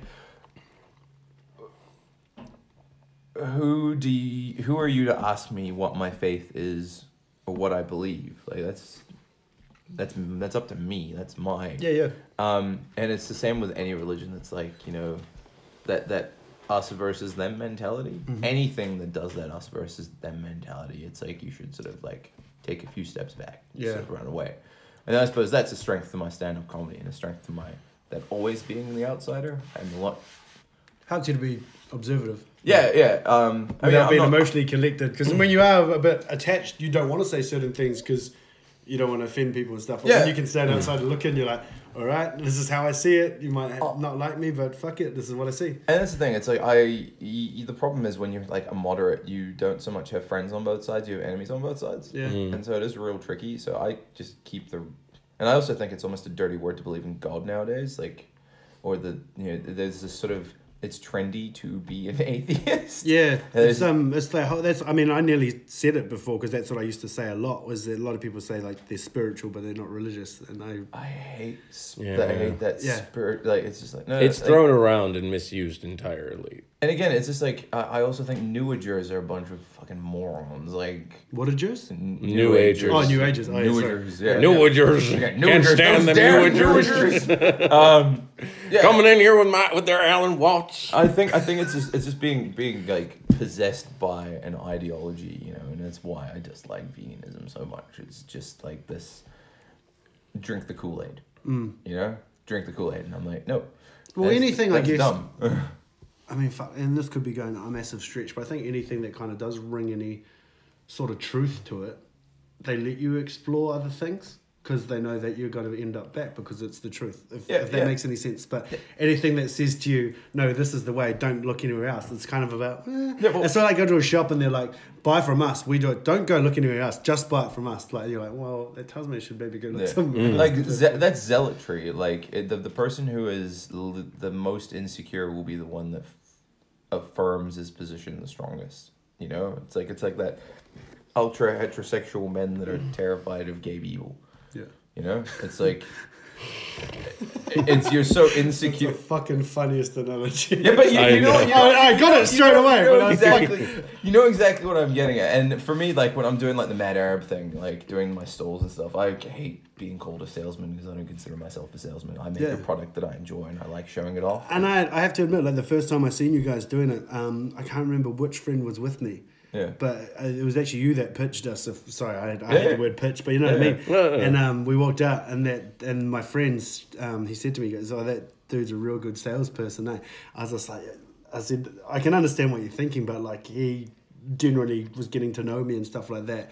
And then just happened to ask if I was interested, and I can't remember what I bought. But I'm a level with you. I bought a soap. Yeah, I'm a level with you. Yeah. I fucking hate sales. Yeah, I'm a cashier at we- PB Tech, and I fucking hate. Well, I Yeah. shouldn't have said my job there. That's fine. We'll edit that out. Yeah. We both hate. I hate salespeople. Yeah, I detest because sales is a very manipulative way of getting people to do what you want them to do. Yeah. But the reason I sleep easy at night with my Mad Arab stuff is I literally will invite you to try it out, have a smell, have a laugh. I'll tell you a bunch of jokes for the next however long, 2 minutes to half an hour, depending on, sometimes an hour, depending on how much fun they're having hanging out. Of you hanging out, you'll be entertained, you will smell delicious, and you'll be able to be nice and soft. That's it. And if you And have your at woman the with end you, of it, I'll ask you, would you like some? And if they and ah or don't seem sure, I just say to them, I understand. There's tattoos, there's beer, there's a bunch of other cool shit to spend your money on. There's even competition around there. Go and have a look at everything else. If you like, I imagine I'll be seeing you again. Handshake, goodbye. Sweet. 1 out of 6 won't come back. 2 out of 6 will buy it on the spot. The other 3 come back later. Yeah. You know, and then I watched them. Like I've watched one of them go to the guy next to me, who was a slick salesman. And I remember this guy. Like I was just watching the body language because I studied biology and animal behavior. So I again. See, I've never studied it, but I love it. too. That outsider mentality makes you a good observer. Yeah. That's how the podcast started, because I fucking suck watching videos or people, because I'm too busy focusing on their body language and I get distracted by what they're actually saying. Yeah. So I need something that I can just listen to without being distracted by that. Yeah. Side note. I'll watch podcasts, but they're playing while I'm doing stuff. I don't have time to watch stuff anymore. Yeah. I listen to music. Yeah, I have it running in the background when I'm fucking doing bits and Yeah. pieces. And it's sort of, I was watching this guy and I could see this customer like pulling himself away, but like doesn't want to be rude, doesn't want to, and he ends up just buying it. And I can see it, and that's the thing. It's like I never want someone to buy a product off me and have buyer's remorse. I want him to, if he wants to buy it, buys it and goes, I just bought something awesome. I can't wait to take this home and use it. And then when they're done, I'm like, when they're finished with it, they want more, you know? But like a drug dealer. yeah, sure. Yeah, sure. But yeah, like I remember, like even. But you know what I mean? Our It's conversation when we first met too, and it's only now I realize I remember what we spoke about when I first met you guys, which is fucking. In trippy, fairness, 'cause I'm I don't. because I'm such a civ that I Yeah. usually don't remember this. But I remember me and you, we kind of bonded over taking the piss out of shower gel. we were talking about how like shower gels for soft cocks and Yes. and bars of soap is where it's at. And I remember being like, yes, like all of my friends giving me shit because I like bars of soap. Like we've all been traumatized by the bar of soap that had Dad's pube on it when we were kids. You know? so everyone's like, fuck that gross shit. Yeah. Look, you don't live at home with Dad anymore. It's safe. It's all your right. own bar. Yeah, and it's your pube, so it'll keep your flatmates away from it. So it's okay. I'm only hearing this the first time now, and I fucking love it. I remember that's what we talked about. And then I just was and I was one of those people that left the first time. I came back at the end and got that soap and got some oil, and then the next day I was just lucky enough that you guys came into my work when I was at Junk and Disorder. Yeah. You guys came in and had a chat, and we got a chance to reconnect then, and then sent you the brick things, and it's just gone from there. So We still use them now. They're fucking fantastic. Yeah. they're cool, man. They're real cool looking. Yeah, the whole vibes and tribes thing, man. Yeah, sorry, it's a little bit. I'd never heard it before. Oh, okay, cool. So don't, not corny here. It's- Sweet. No, it's fresh as fuck. Yeah. So yeah, I guess I'll ask you the question that I ask everyone that comes on the show. Like, and it's cool because you've talked about, we've touched on like some discrimination in places and being an outsider and feeling a bit of an outcast. playing favourites with mum, all that sort of shit. Yeah. But the question I ask everyone that comes on the show is, like, there's someone out there who's listening right now who's in a really low place at the moment, maybe on the brink of giving up even. They're just in a really shitty place. What would your advice be to someone? Or maybe what would you do if that was you? Not necessarily advice, maybe, but maybe if you want to look at it from that way. Do you want to go first? I'm going to need to try and figure out how to articulate it. Because... Okay. Do you want... Okay, I'll give you some time to think, and we'll probably riff off each other. As we do. I can ask you another question where you guys ponder that one if you want. Just because what I do as well. So you guys might want to get one ready too. So whenever I finish a podcast as well, I let you guys ask a question that I'll ask the next person that's coming on. Yeah. So the last question I had from the last one, he asked if you could punch any politician in the face, who would it be and why? All of them. Is Clinton still is Hillary Clinton still classed as a politician? I'd say so. Probably kick her in the pussy. Like, Give us a couple. give us some reason to put it to context. Like, you obviously, I can see you seething, but they can't see that. I think it's just real. Like, I really just hate the amount of Trump hatred out there. I think like hating Trump is like hating Nickelback. Like, some of it's grounded, but 90% of it isn't grounded, and it's a low hanging fruit. Yeah, it's just trendy. Well. Whenever a comedian brings up Trump, I just go, oh fuck, this is good. Where's this? I'm not pro Trump, but I'm not like, you know, like. So most people would you be just like to challenge social trends. No, it's not even that. It's the fact that so many people hate him suggests to me he's doing something right. Like that it's just a wisdom. It's a pattern that you've seen. Yeah, it's a pattern that I've observed. So Hillary Clinton. But I don't know. I really dislike John Key. But I don't know if that's just the old hippie, like, ultra-socialist that I used to be growing up when he was running around. Can you give a reasoning? Because if you can't, then that's probably why. You probably are just hippie. He screwed me. So when I was studying, intentionally, because I had a part-time job, I intentionally didn't get my student allowance. I was just like, and I knew my dad was sick, and that eventually I would need my student allowance to do my master's. So I intentionally didn't delve into my student allowance because I knew I had X amount of years of student allowance. So I just took on the student expenses loan and worked part-time. And then at some point, I think it was in my last year of university, Key and National decided to do away with the student allowance unless it's for your bachelor's degree. And I already racked up $30,000 through my time studying with that living expenses loan. And he told us he wouldn't raise GST, and then did. Yeah. And he's just like a snake. And I just need to punch him in his cunt face. But then Clinton is also just evil as fuck. So I would cunt punt Hillary, because she's actually evil. My big fear was possible lizard person, and then I'd punch Key in the face with a Hadouken after cunt punting Hillary. That's what I'd do. I was real worried that I'd have to ask that question to someone who's got no fucking clue of politics and stuff. So I'm stoked that it's something that you're passionate about. Or something I used to think I knew about politics, but I think I was like a real naive child thinking if I was in charge, I'd run the world really well. No, like yeah. It's a big fucking job. Yeah, exactly. Like I can barely keep a cat alive. I go out in a country. But that down too. Oh, I can keep a cat alive now, but you know, like back then I was a fuck up. But yeah, like I don't really pay attention that much to politics in the news much anymore because frankly it's just designed to make you feel worse. So in that note, when you're feeling bad, get off social media and get off the fucking TV. That'd be my first thing. Go and appreciate the beauty of the world, whether it's beauty that you create with art, be it drawing or I personally love music. But really it's just go outside and look at a sunset or go outside and like Taranaki is possibly one of the most picturesque places in New Zealand, which is already a picturesque part of the world. You got a mountain to look at on one side, and you got the ocean on the other side. It's like, just go and appreciate the inherent beauty of the world because it's fucking out there. And when a philosopher type says, oh, is beauty something that we see as humans, or is it inherently natural to the system? I say, shut your cunt face. It is inherent to the system. Look around you. You know, it just, I don't know.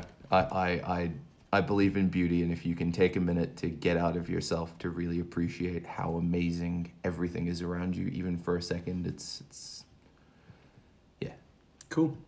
That's a real hippie answer, isn't it? Nah, fuck, like, I wholeheartedly agree, bro. Like, I do that myself. Like, I'm quite lucky, I guess. I've been through some shit that I've got an actual system in place. Yeah, and that's definitely one of them. Was flick all your phone off, leave it at home for a bit, and go for a cruise. And You have a lot more discipline than I do, and I hope that when I'm 30 and an old rickety man, I have discipline enough to do. You gotta, like, I don't know, man. You just gotta fuck up heaps to realize. That and there's nowhere else to go. Let's stop being a dick. Yeah, you really need to learn to not let a substance rule over you after you've spent some time addicted to a substance. Like, I was a hearty stoner, and I really do appreciate my time smoking weed, because it was like my dad died. And I hadn't slept for like 6 months. I was fucking miserable. And I was doing a master's degree, and I was so depressed and I was so miserable. And I was also in that, that state of depression where you're just sort of like grinding and just living life, but not really living it. You're just existing. At just keeping everything from falling to pieces. You're just sort of hanging in there. I remember like the first time I'd smoked weed. And I was not a weed smoker, but I'd probably smoked it like twice through university. And then like at one point I decided to rip a cone, and I remember I had to go outside of my room for something. And it was just like a really red sunset.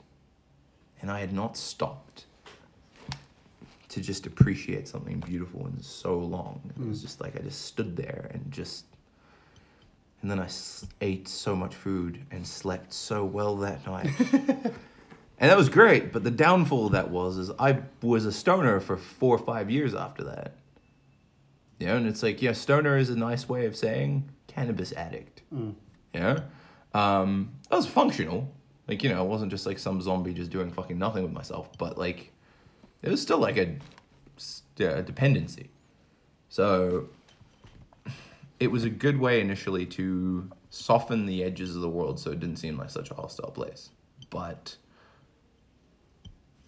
it's okay to enjoy stuff, but making sure that you're in charge of it, not the other way around. Because that's where it's the same with food. It's the same with, anything really. Like even exercise, I think you can get addicted to it. Do you go to a gym? See the dude bros at the gym, they're kind of take it a little too far. Oh, fuck. I was that dude before as well. Like I spent like a year kind of working on my physical health and shit, and I dropped like 50 kilo in like nice 6 months or something. And not so nice. Yeah. So like I went ridiculously hard, and I kept doing it for ages and stuff, and I just burnt the fuck out. But, so I wholeheartedly get rid of it. I mean, I'm happy where I'm at now. Like I'm not as thin or whatever as I was then, but fuck, I've got way more energy and I'm a lot more alert. Like I was running myself into the ground. But I'd say that there's a real great. I think it was in it's in this thing called the Gospel of Thomas. I read really widely when it comes to religion, just because everybody's got a piece of the truth, but I don't think everybody has the whole truth. Yeah. The general, in my opinion, the major truth that all the religions have is we're all made of the same stuff and we're all connected somehow. So try not to be a cunt. Yeah, for sure. Yeah. And try and do something worthwhile. That's probably the other important one. But in this thing called the Gospel of Thomas, which is like this hidden Christian manuscript that like showed up like 50 years ago or something, one of the quotes in it is, "Praise be to the man who eats the lion, but an animal is the man who the lion eats." And my interpretation of that is, if you are able to channel your vice and consume your vice so that it is a driving force in your life, fantastic. So like sex is a vice, alcohol is a vice, like the desire to eat food is a vice. If you can rule over it and use that to drive you, then you have succeeded. If you allow it to consume you, then you may as well just be another, soulless creature, like a zombie, basically. Sorry, that was a tangent. No, that's good. I mean, and my interpretation of that, I guess, in a weird way, and not to water down or dumb down what you said, but it's like very much like you can kind of turn those negatives into positive, like. Yeah, It's But it's funny, like you always notice as well, and I'm sure you noticed this too from our conversations, both of you, like the shit that you went through as kids and stuff like that and stuff, it kind of almost turns out to be like your strength in a way. Yeah. Like I know, like I was shipped around from a few houses when I was a kid, and I know now that like that makes me like a networking machine because I've lived in different houses and been introduced to different cultures. I'm so open-minded. I can just walk up to anyone and say hi because I fucking had to. And at the time, it fucking sucked balls. It But did. now, now that I'm older, it's fucking cool. my not giving a fuck is like, which I've only just really, so I embraced it in high school to some extent, but I embrace it now more as an adult, and it's really helped my like time with the ladies. We can talk about that at fucking length later. I'm not, but like my dad dying, right? It's like I would give almost anything to have him back. All right, like we didn't see eye to eye. Like you think my relationship with my mum was is tense. With my dad, it was something else. Yeah, and you, fuck. Yeah. But it's like I also do appreciate that I wouldn't be who I am now if he was still around. Yeah. So, like you can't change the past, and I'm not saying I'm glad he's dead. Fuck no. But it's like it's just a case of your past is what creates you, and it's your choices with what life hands you that either make you a hero or a villain. Yeah. Fuck, that sounded real cheesy coming No, out. I like it. Can I Yeah, stand jump over on in, that bro. one? So, yes, your past does inform who you are presently, right? But there are a lot of people out there who, because I was in that boat, me and my dad did not get along at all. It wasn't like a toxic relationship. It was more a case of I was one of the underachievers in the best way to put it. Okay. And Him being a super him being academic. a doctor for one, me just pulling like C's and stuff, or like achievements from like NCEA and all that kind of stuff was pretty fucking bad. And then I go to university and I study design, which is, as far as I was growing up, you had three options as far as careers in Egypt. It was you could be a doctor, you could be an engineer, or you could be a disappointment. And I opted for the much more fun third option. But when he passed away, I lived as a hermit for a solid year. Like, I did not leave the house. I was a shut-in for one. I was also a hearty stoner, like a cone a day kind of deal. Maybe sometimes a cone a day, more like 7 a day. I don't remember I'm much. trying to listen to what you're saying, and I can just fucking hear him like snacking like- over the corner. You know how it is. It's like Yeah. you first start with like maybe like a You have, like a like- cheeky cone with the boys, and then it's like Cone after work. Or like cone after work, and then it's like suddenly every loading screen between League of Legends games is like 3 cones quick succession. Like Next thing you know, I'm not working today. Like, I wasn't working Wake at all. and 'cause I bake, didn't wake and bake. Didn't have a job, so every day. and for you, your wake wasn't like even the crack at 10 a.m. No, your it was wake like was a like 2 3 p.m.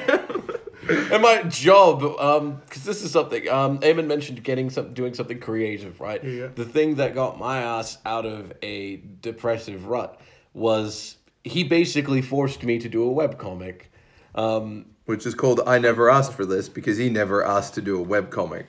Go check it out. If more people follow it, he might go back to doing it. At facebook.com http:// I never asked for this comic with no spaces.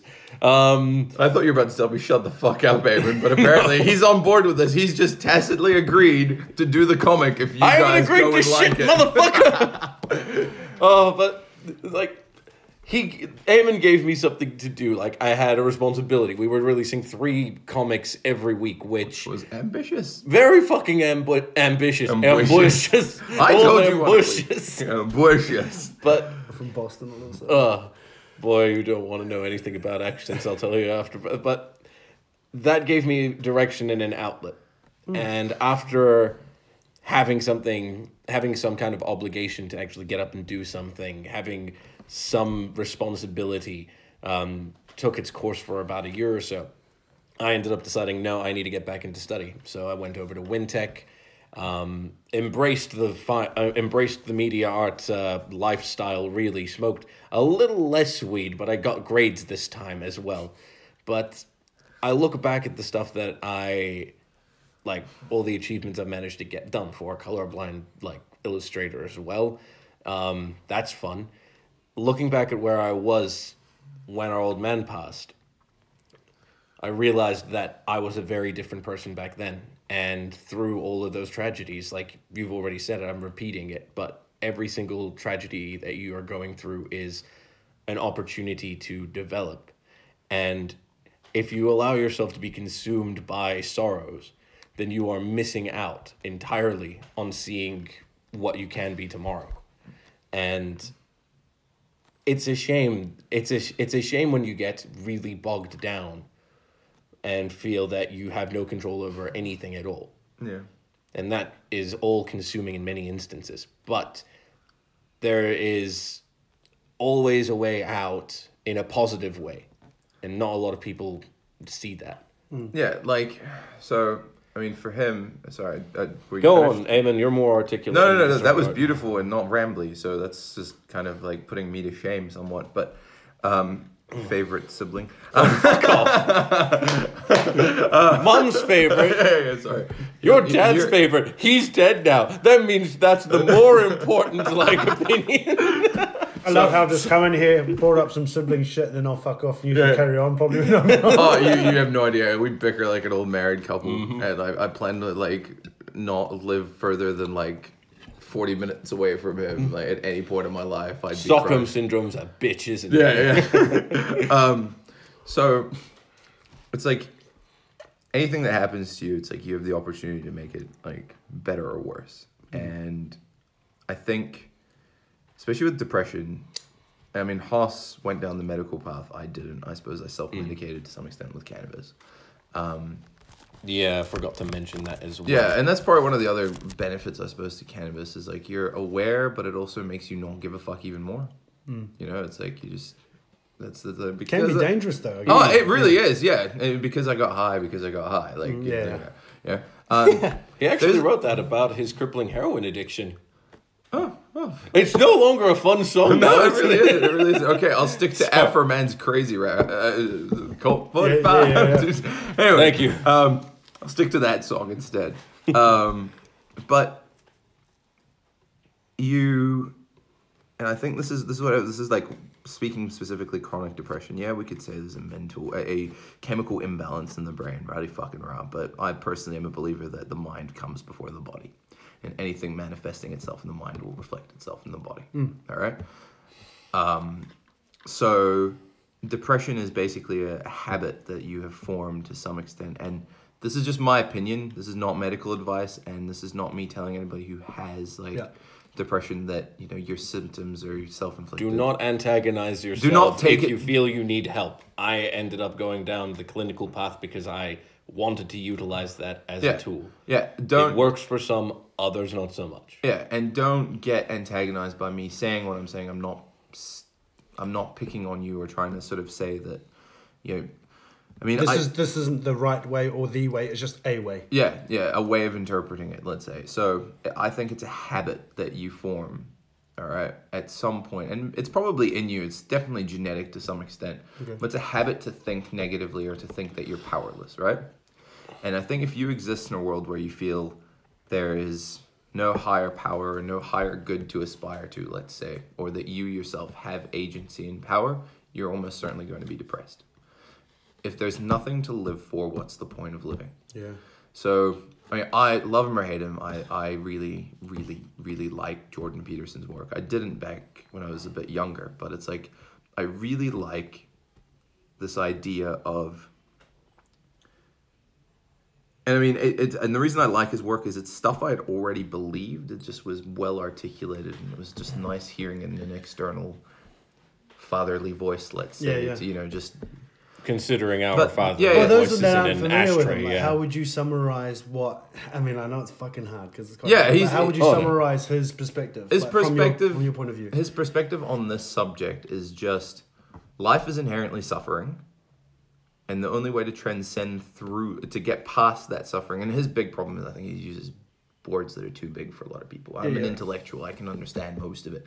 But when I talk to friends and I suggest, "Hey, check out this lecture," they're like, "His words are too big." You know, like And I have to admit, he wouldn't be the type of dude that I would look up, but I got onto him through the Joe Rogan podcast. Yeah, He would put it yeah, on there, and then that's how I found all his stuff and went through that way. So, and probably because of that reason, like big words aren't good for me. Yeah.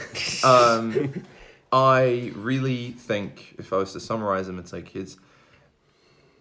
he believes in the truth and being as righteous as you can be. And when he says righteous, he means living with the best case scenario as a goal to strive for. Yeah.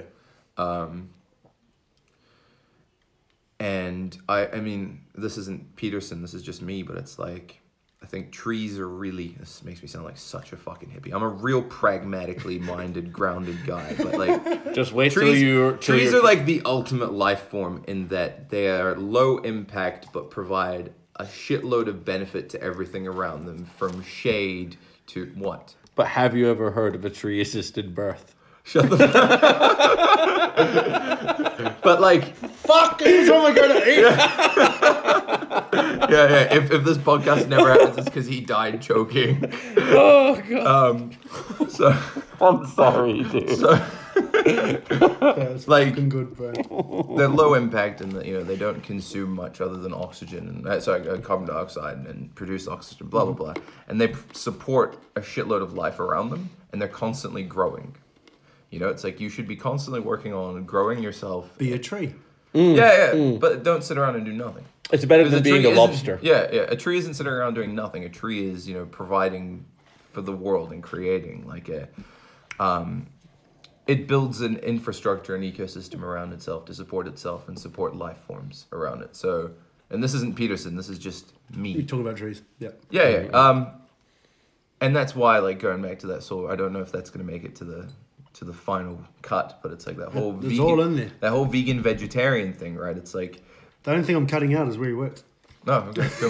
you. So Thank my, you. my thing about the ultra Chinese packaged chips that we Oh, were and eating. that. Sorry, and that. Well, too late now. It's in there. I did note that. Though. Yeah. But you should.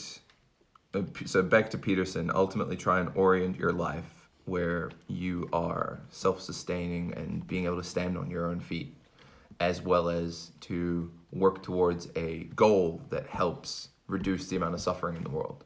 And that meaning that you've given your life to transcend that suffering and to help other people transcend their suffering makes the suffering worth living through. Nietzsche said it as, he who has a why can bear any how.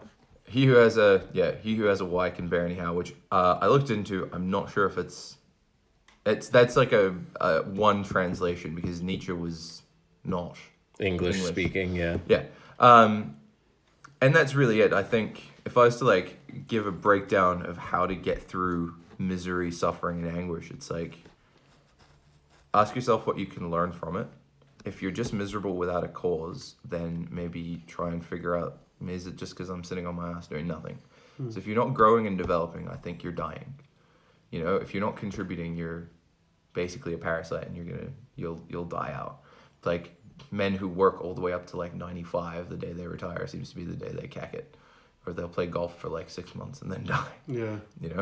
It's that purpose in life. Like Ozzy Osbourne is still alive. How is that like, fucking he possible? gets on stage with like an oxygen mask, rickety and shaking. He's held together with like duct tape, like fucking hooker spit and fucking like toothpicks. And then as soon as the music starts, he's just alive again. Yeah. It's like, it's that muse, that drive to create and give to the world is what sustains you. I would have thought it was the exposed guitar leads he's standing on, acting like a giant defibrillator. I'm your way off the Keeping him up, right? Yeah.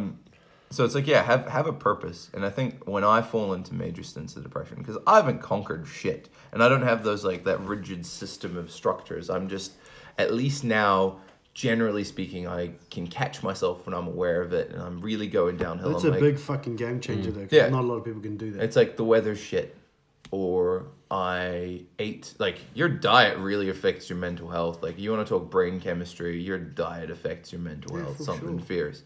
If I eat Macca's or or fucking Pizza Hut or whatever, I usually get breakouts and depression. That seems to be my... Now I don't feel like such a fucking idiot for what I was saying to you before when you was asking about my pescatarianism. Oh, dude, not at all. Because Like, every time I tell people this, they're like, what the fuck do you mean? And I'm like, I'm "Oh, I like don't know how to say it." I get like really low energy if I eat just a lot of carbs. So that's why vegetarian doesn't seem to work for me. And Yeah. if I like do veggie for like several months, I'll get really low energy and I just need like a steak every month to just kick my B12 back up and I'm Sweet. alive. I get carb comas real bad, Yeah. so I just try and not eat A lot all of that. it. Yeah, I'm actually looking at doing gluten free just as an experiment, but then I don't want to be one of those people that runs around going, "Oh, I'm gluten free," and like that. You know you don't have to be one of those motherfuckers. But yeah, exactly. But it's like I got so many of my friends took the piss out of me for being vegetarian. Yeah. It's like, well, it's like, I mean, I only told you because you asked. Like, usually, Yeah. I'd like, if we had all this food here, I would just go around it. And Yeah. usually I can get away with it undetected. And so every now and then somebody like, bro, you're not going to eat that. And I was like, oh, no. And I just make up well, the dude, full with some brought shit. up Muslim, and I still don't eat pork. You know, it's like I'm mindful of people's dietary restrictions because it's just being considerate. And it's Yeah. like you're coming around. It's like, well, at least try and make sure there's something for you to nibble on, because the act of breaking bread is a tradition of every culture, and that is how you solidify and make friendships. And but- I've done that for sure. Yeah. But having a good rigid system is in place, but more importantly, being aware when you're going off the rails, because when you're hit that mental slump, self-destructive behavior comes so easily. Whether it comes in the form of doing nothing, not going to not going to the gym, or eating a lot of cake, or doing drugs, or drinking, or whatever.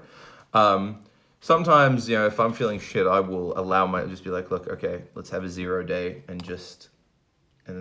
but depression to me is that habit of constantly thinking negatively, Yeah. or not having purpose driving you, or not feeling any self-worth. So if I feel myself going down that, I can say, well, I think it's happening because this, and this. If I can't pick something, I move to the next step, which would be, okay, what am I grateful for? What have I achieved that I'm proud of? So I can at least remind myself that, no, I can get through stuff because I've got through stuff in the past. Yeah, for sure. You survived every day so far. That powerlessness is something that becomes all-consuming, and that down that path is suicide and real bad depression. It's like that, I can't change it. And the cat finally found the food, I think. Sorry. It's all good. All good. Yeah, fine. But yeah, just having that realization that I am powerful enough and I'm competent to conquer the shit that gets put in front of me. And it's even easier to do that if you've got a reason to, as opposed to just Doing it because. That's why I don't like nihilism or hard atheism, because it just basically says you live in a dead universe and there's nothing important. I personally think there is something important. There is an ideal to strive for, because it's ever present in the world. Everything seems to be, beauty exists because beauty is, it's like flowers wouldn't exist. Yeah.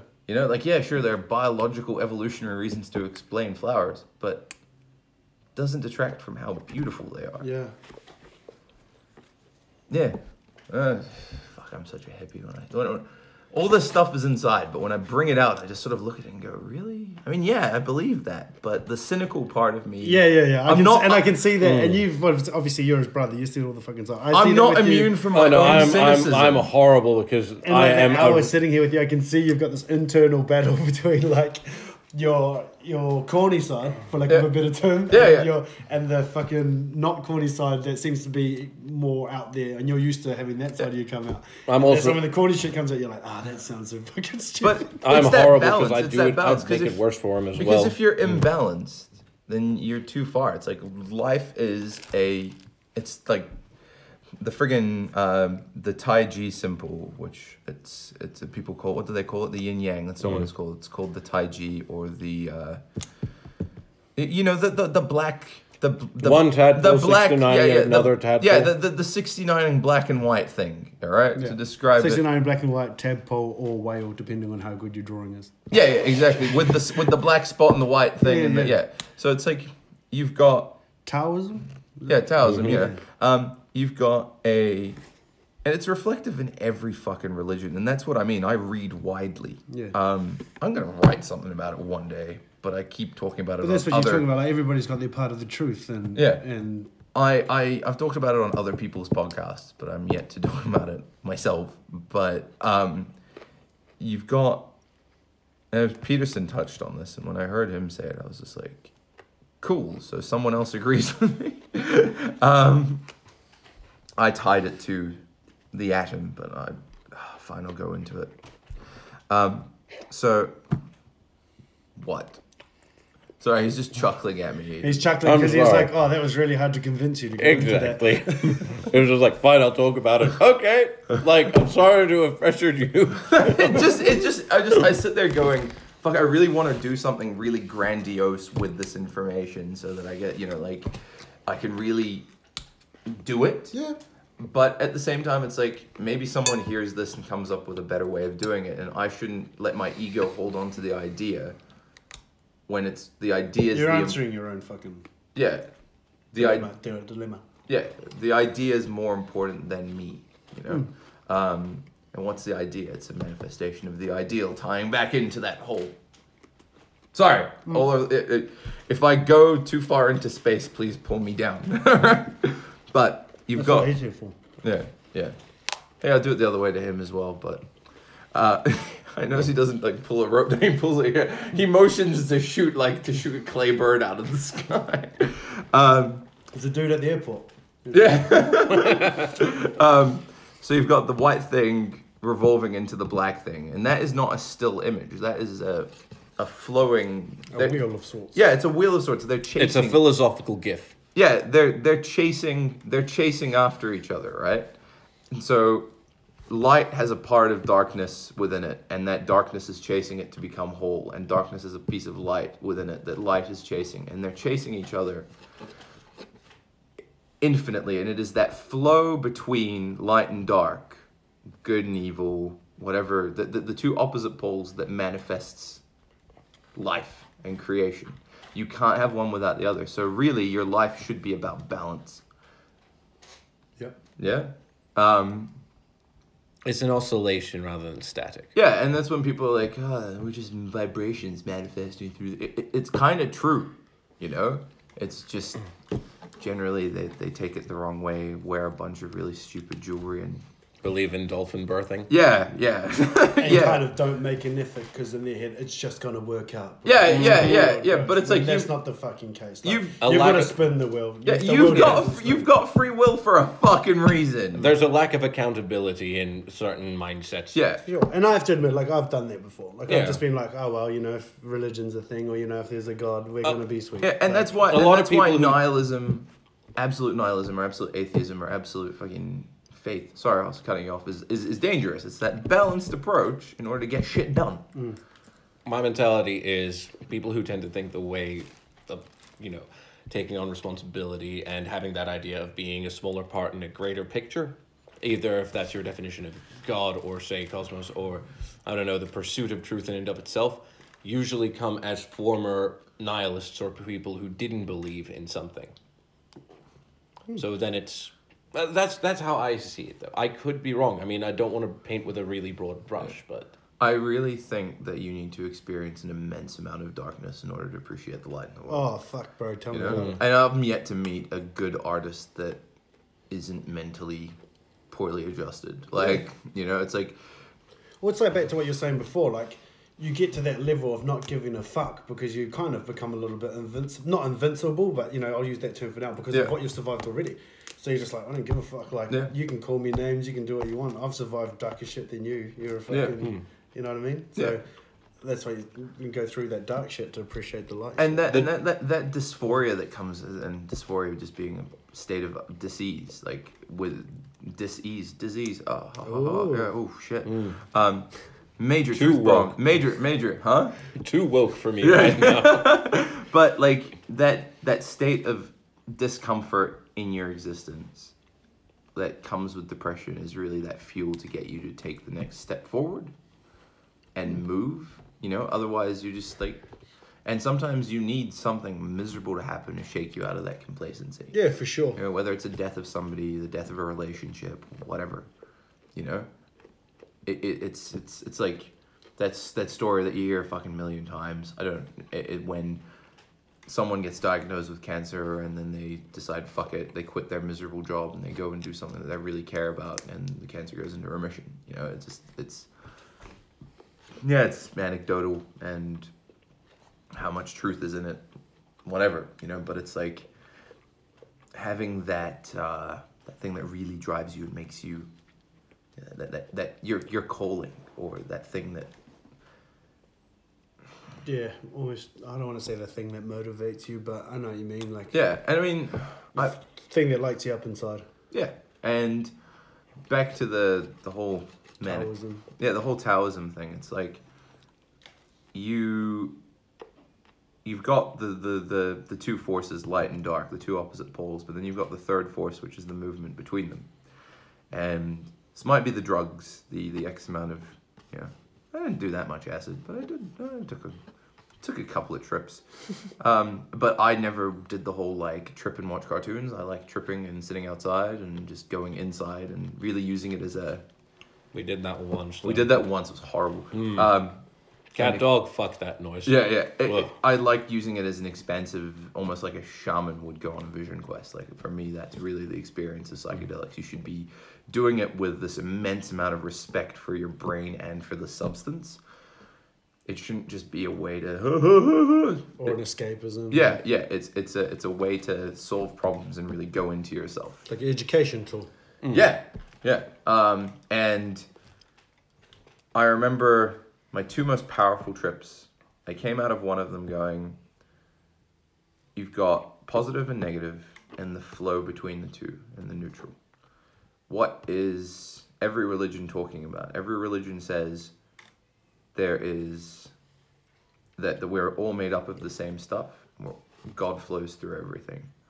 And the Christians and the Hindus and the Vedics have the idea of God the creator, God the destroyer, and God the maintainer or the observer. All right? So you've got Son, Father, Holy Spirit. Oh, yeah. Positive, neutral, negative. And then, you've got Krishna. I can never remember the names of the...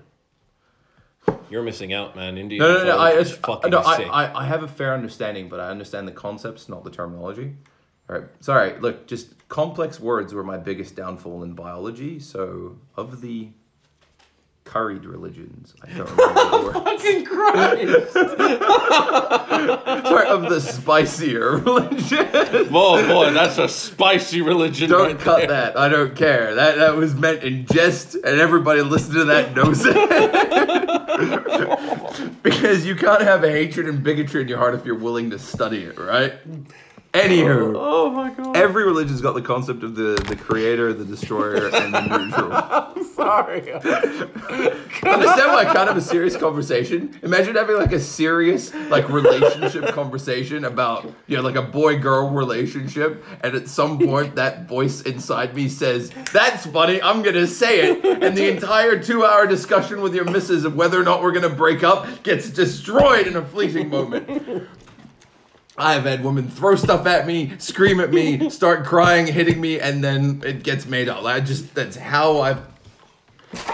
So funny. That's how I deal, okay? But anyway. We were like in the fucking thing and it was just... Welcome to the Anise Show. Yeah, so... Kind of religions.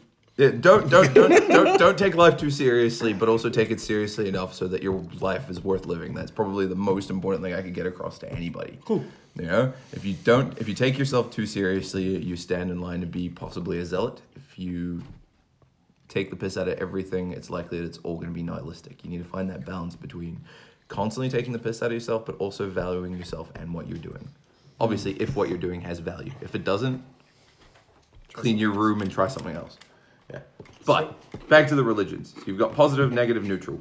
Well, what's an atom? Everything in the universe is made up of atoms. I don't deal with quarks and all that garbage because, frankly,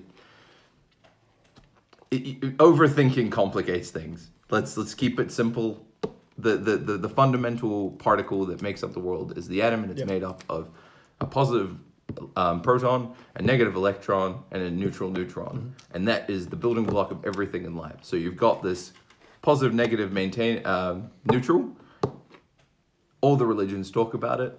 there's this concept of the Trinity, and everything's made up of the Trinity, and they say God flows within everything all at once.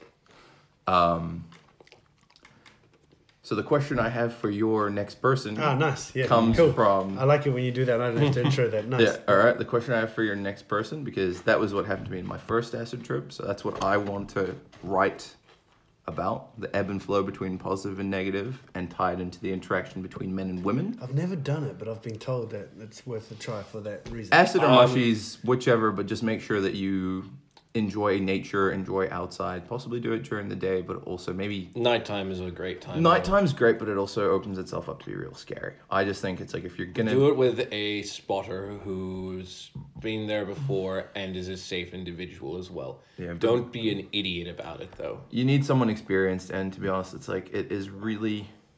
Like, because I've tripped a few different things, but I'm pretty sure I've only had real acid twice. And those were when the real powerful experiences happen. I've not had mushies bar one time, and it wasn't enough of a dose to really have a psychoactive experience. It was funny, but... It was funny, but it was yeah. I'm of the mentality that any kind of substance can be Except meth. Except meth. Yeah, don't do that shit, right? You'll find that... Don't do meth or heroin. Just leave them alone. Okay. And while you're at it, don't touch broccoli either, okay? It's just a bad fucking time. I don't know. You're putting broccoli on the same level as crack? No, it's Brussels sprouts. Broccoli's all good. You just have to not overcook it. Don't overcook your broccoli. That's another important one. and don't mull it with spin as well. It's a horrible time. Anyway, just The next question. Go on. Sorry. no. You were good. Were you about to say Hey, something? Before he does that, you want to tell us what politicians you'd punch in the face? Oh, Christ. It'd probably be the same knowing him. I was gonna say like Margaret Thatcher because I think she's got a really solid right hook, and I'm all about a challenge. I was gonna say it's she'd not even probably out of fuck you up. She probably could. Like I wouldn't punch her in the face out of like pure malice or anything. I'd do it in like a ring with a spectator. But if I want a good fight, yeah, no, exactly. Yeah, okay. And I mean, but let's see, one out of malice or anything. I'm so ignorant in the realm of politics. I think I'm a finger painting major. Right? Who am I to have any fucking like proper say in terms of politics? So a well-known person doesn't have to be a politician. Oh, well-known Give us person? like a famous person. You just understand why people like them or something. Something you'd want to punch in the face. Oh, Ben Shapiro. yeah. Ben Shapiro. If for no other reason, I hope I hit him hard enough so that he has a concussion or some kind of hemorrhage that'll slow his speech down so people can understand. Well, okay, but my argument with that is, it's like if an Arab punches Ben Shapiro, it'll just make him be even more angry Jew man. Like, so I'm just gonna straight up own it. Like fucking Ben Shapiro is an exceptionally angry Jew. Jews generally deal with their anger by being very funny or very financially successful people. He's just a cunt. We'll just edit that out a bit. I don't care. I do. You're the mad Arab going on a tirade about the Jews.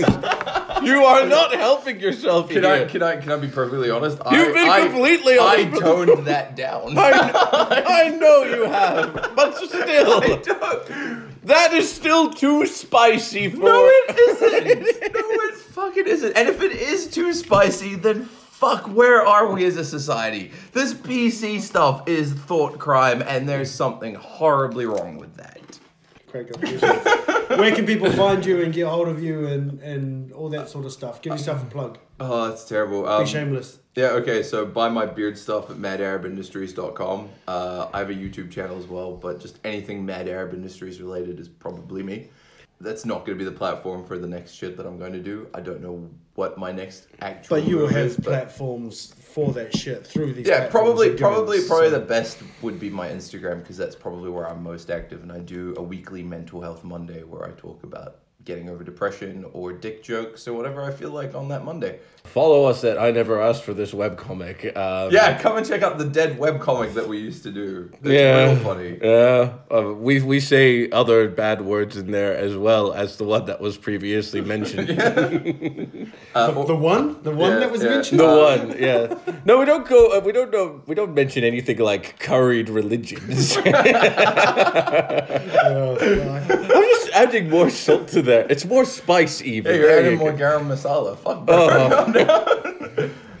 Cool. awesome boys. Thank you Oh, very much. and Hosseny's Illustration. You- Hoss.Any at Instagram or Hosseny's Illustration, but it's... We're bad at plugging ourselves, so just there'll be links in the description. Yeah, I'm I'll be sure. plugging all their social and shit for them. That's my job. But thanks for Fantastic. jumping on, boys. It's been a fucking cracker. And I'll be back again to talk about this shit when I write my book. Yeah, for sure. We'll catch up. Sweet.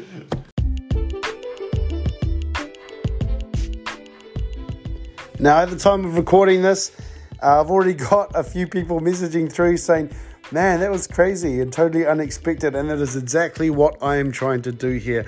I want people to be forced out of their comfort zones a little bit and be forced, I guess, to hear things from the other side. Aotearoa is definitely a multicultural country. We have all sorts of people visiting, and there's a lot of things going on that we aren't privy to or that we have no clue about because simply they're not happening to us. So don't acknowledge that they're happening at all. You know, when the bros speak there in the Kōrero a lot about the things that they went through growing up in Hamilton and coming from Egypt and going to Christchurch, and even when they're traveling through airports and stuff like that, it was hard for me to hear, definitely. But we all need to experience discomfort, you know. Growth happens outside of the comfort zone, so we all need a bit of that every now and then to shake it up. Once again, want to send some love to the brothers Hoss and Eamon from Mad Arab Industries. Make sure if you are at the New Zealand Tattoo and Arts Festival, you go and see these brothers. If you have a beard yourself, make sure you grab some of the products. And if you don't, you no doubt have a loved one who does. So make sure you go and see them too.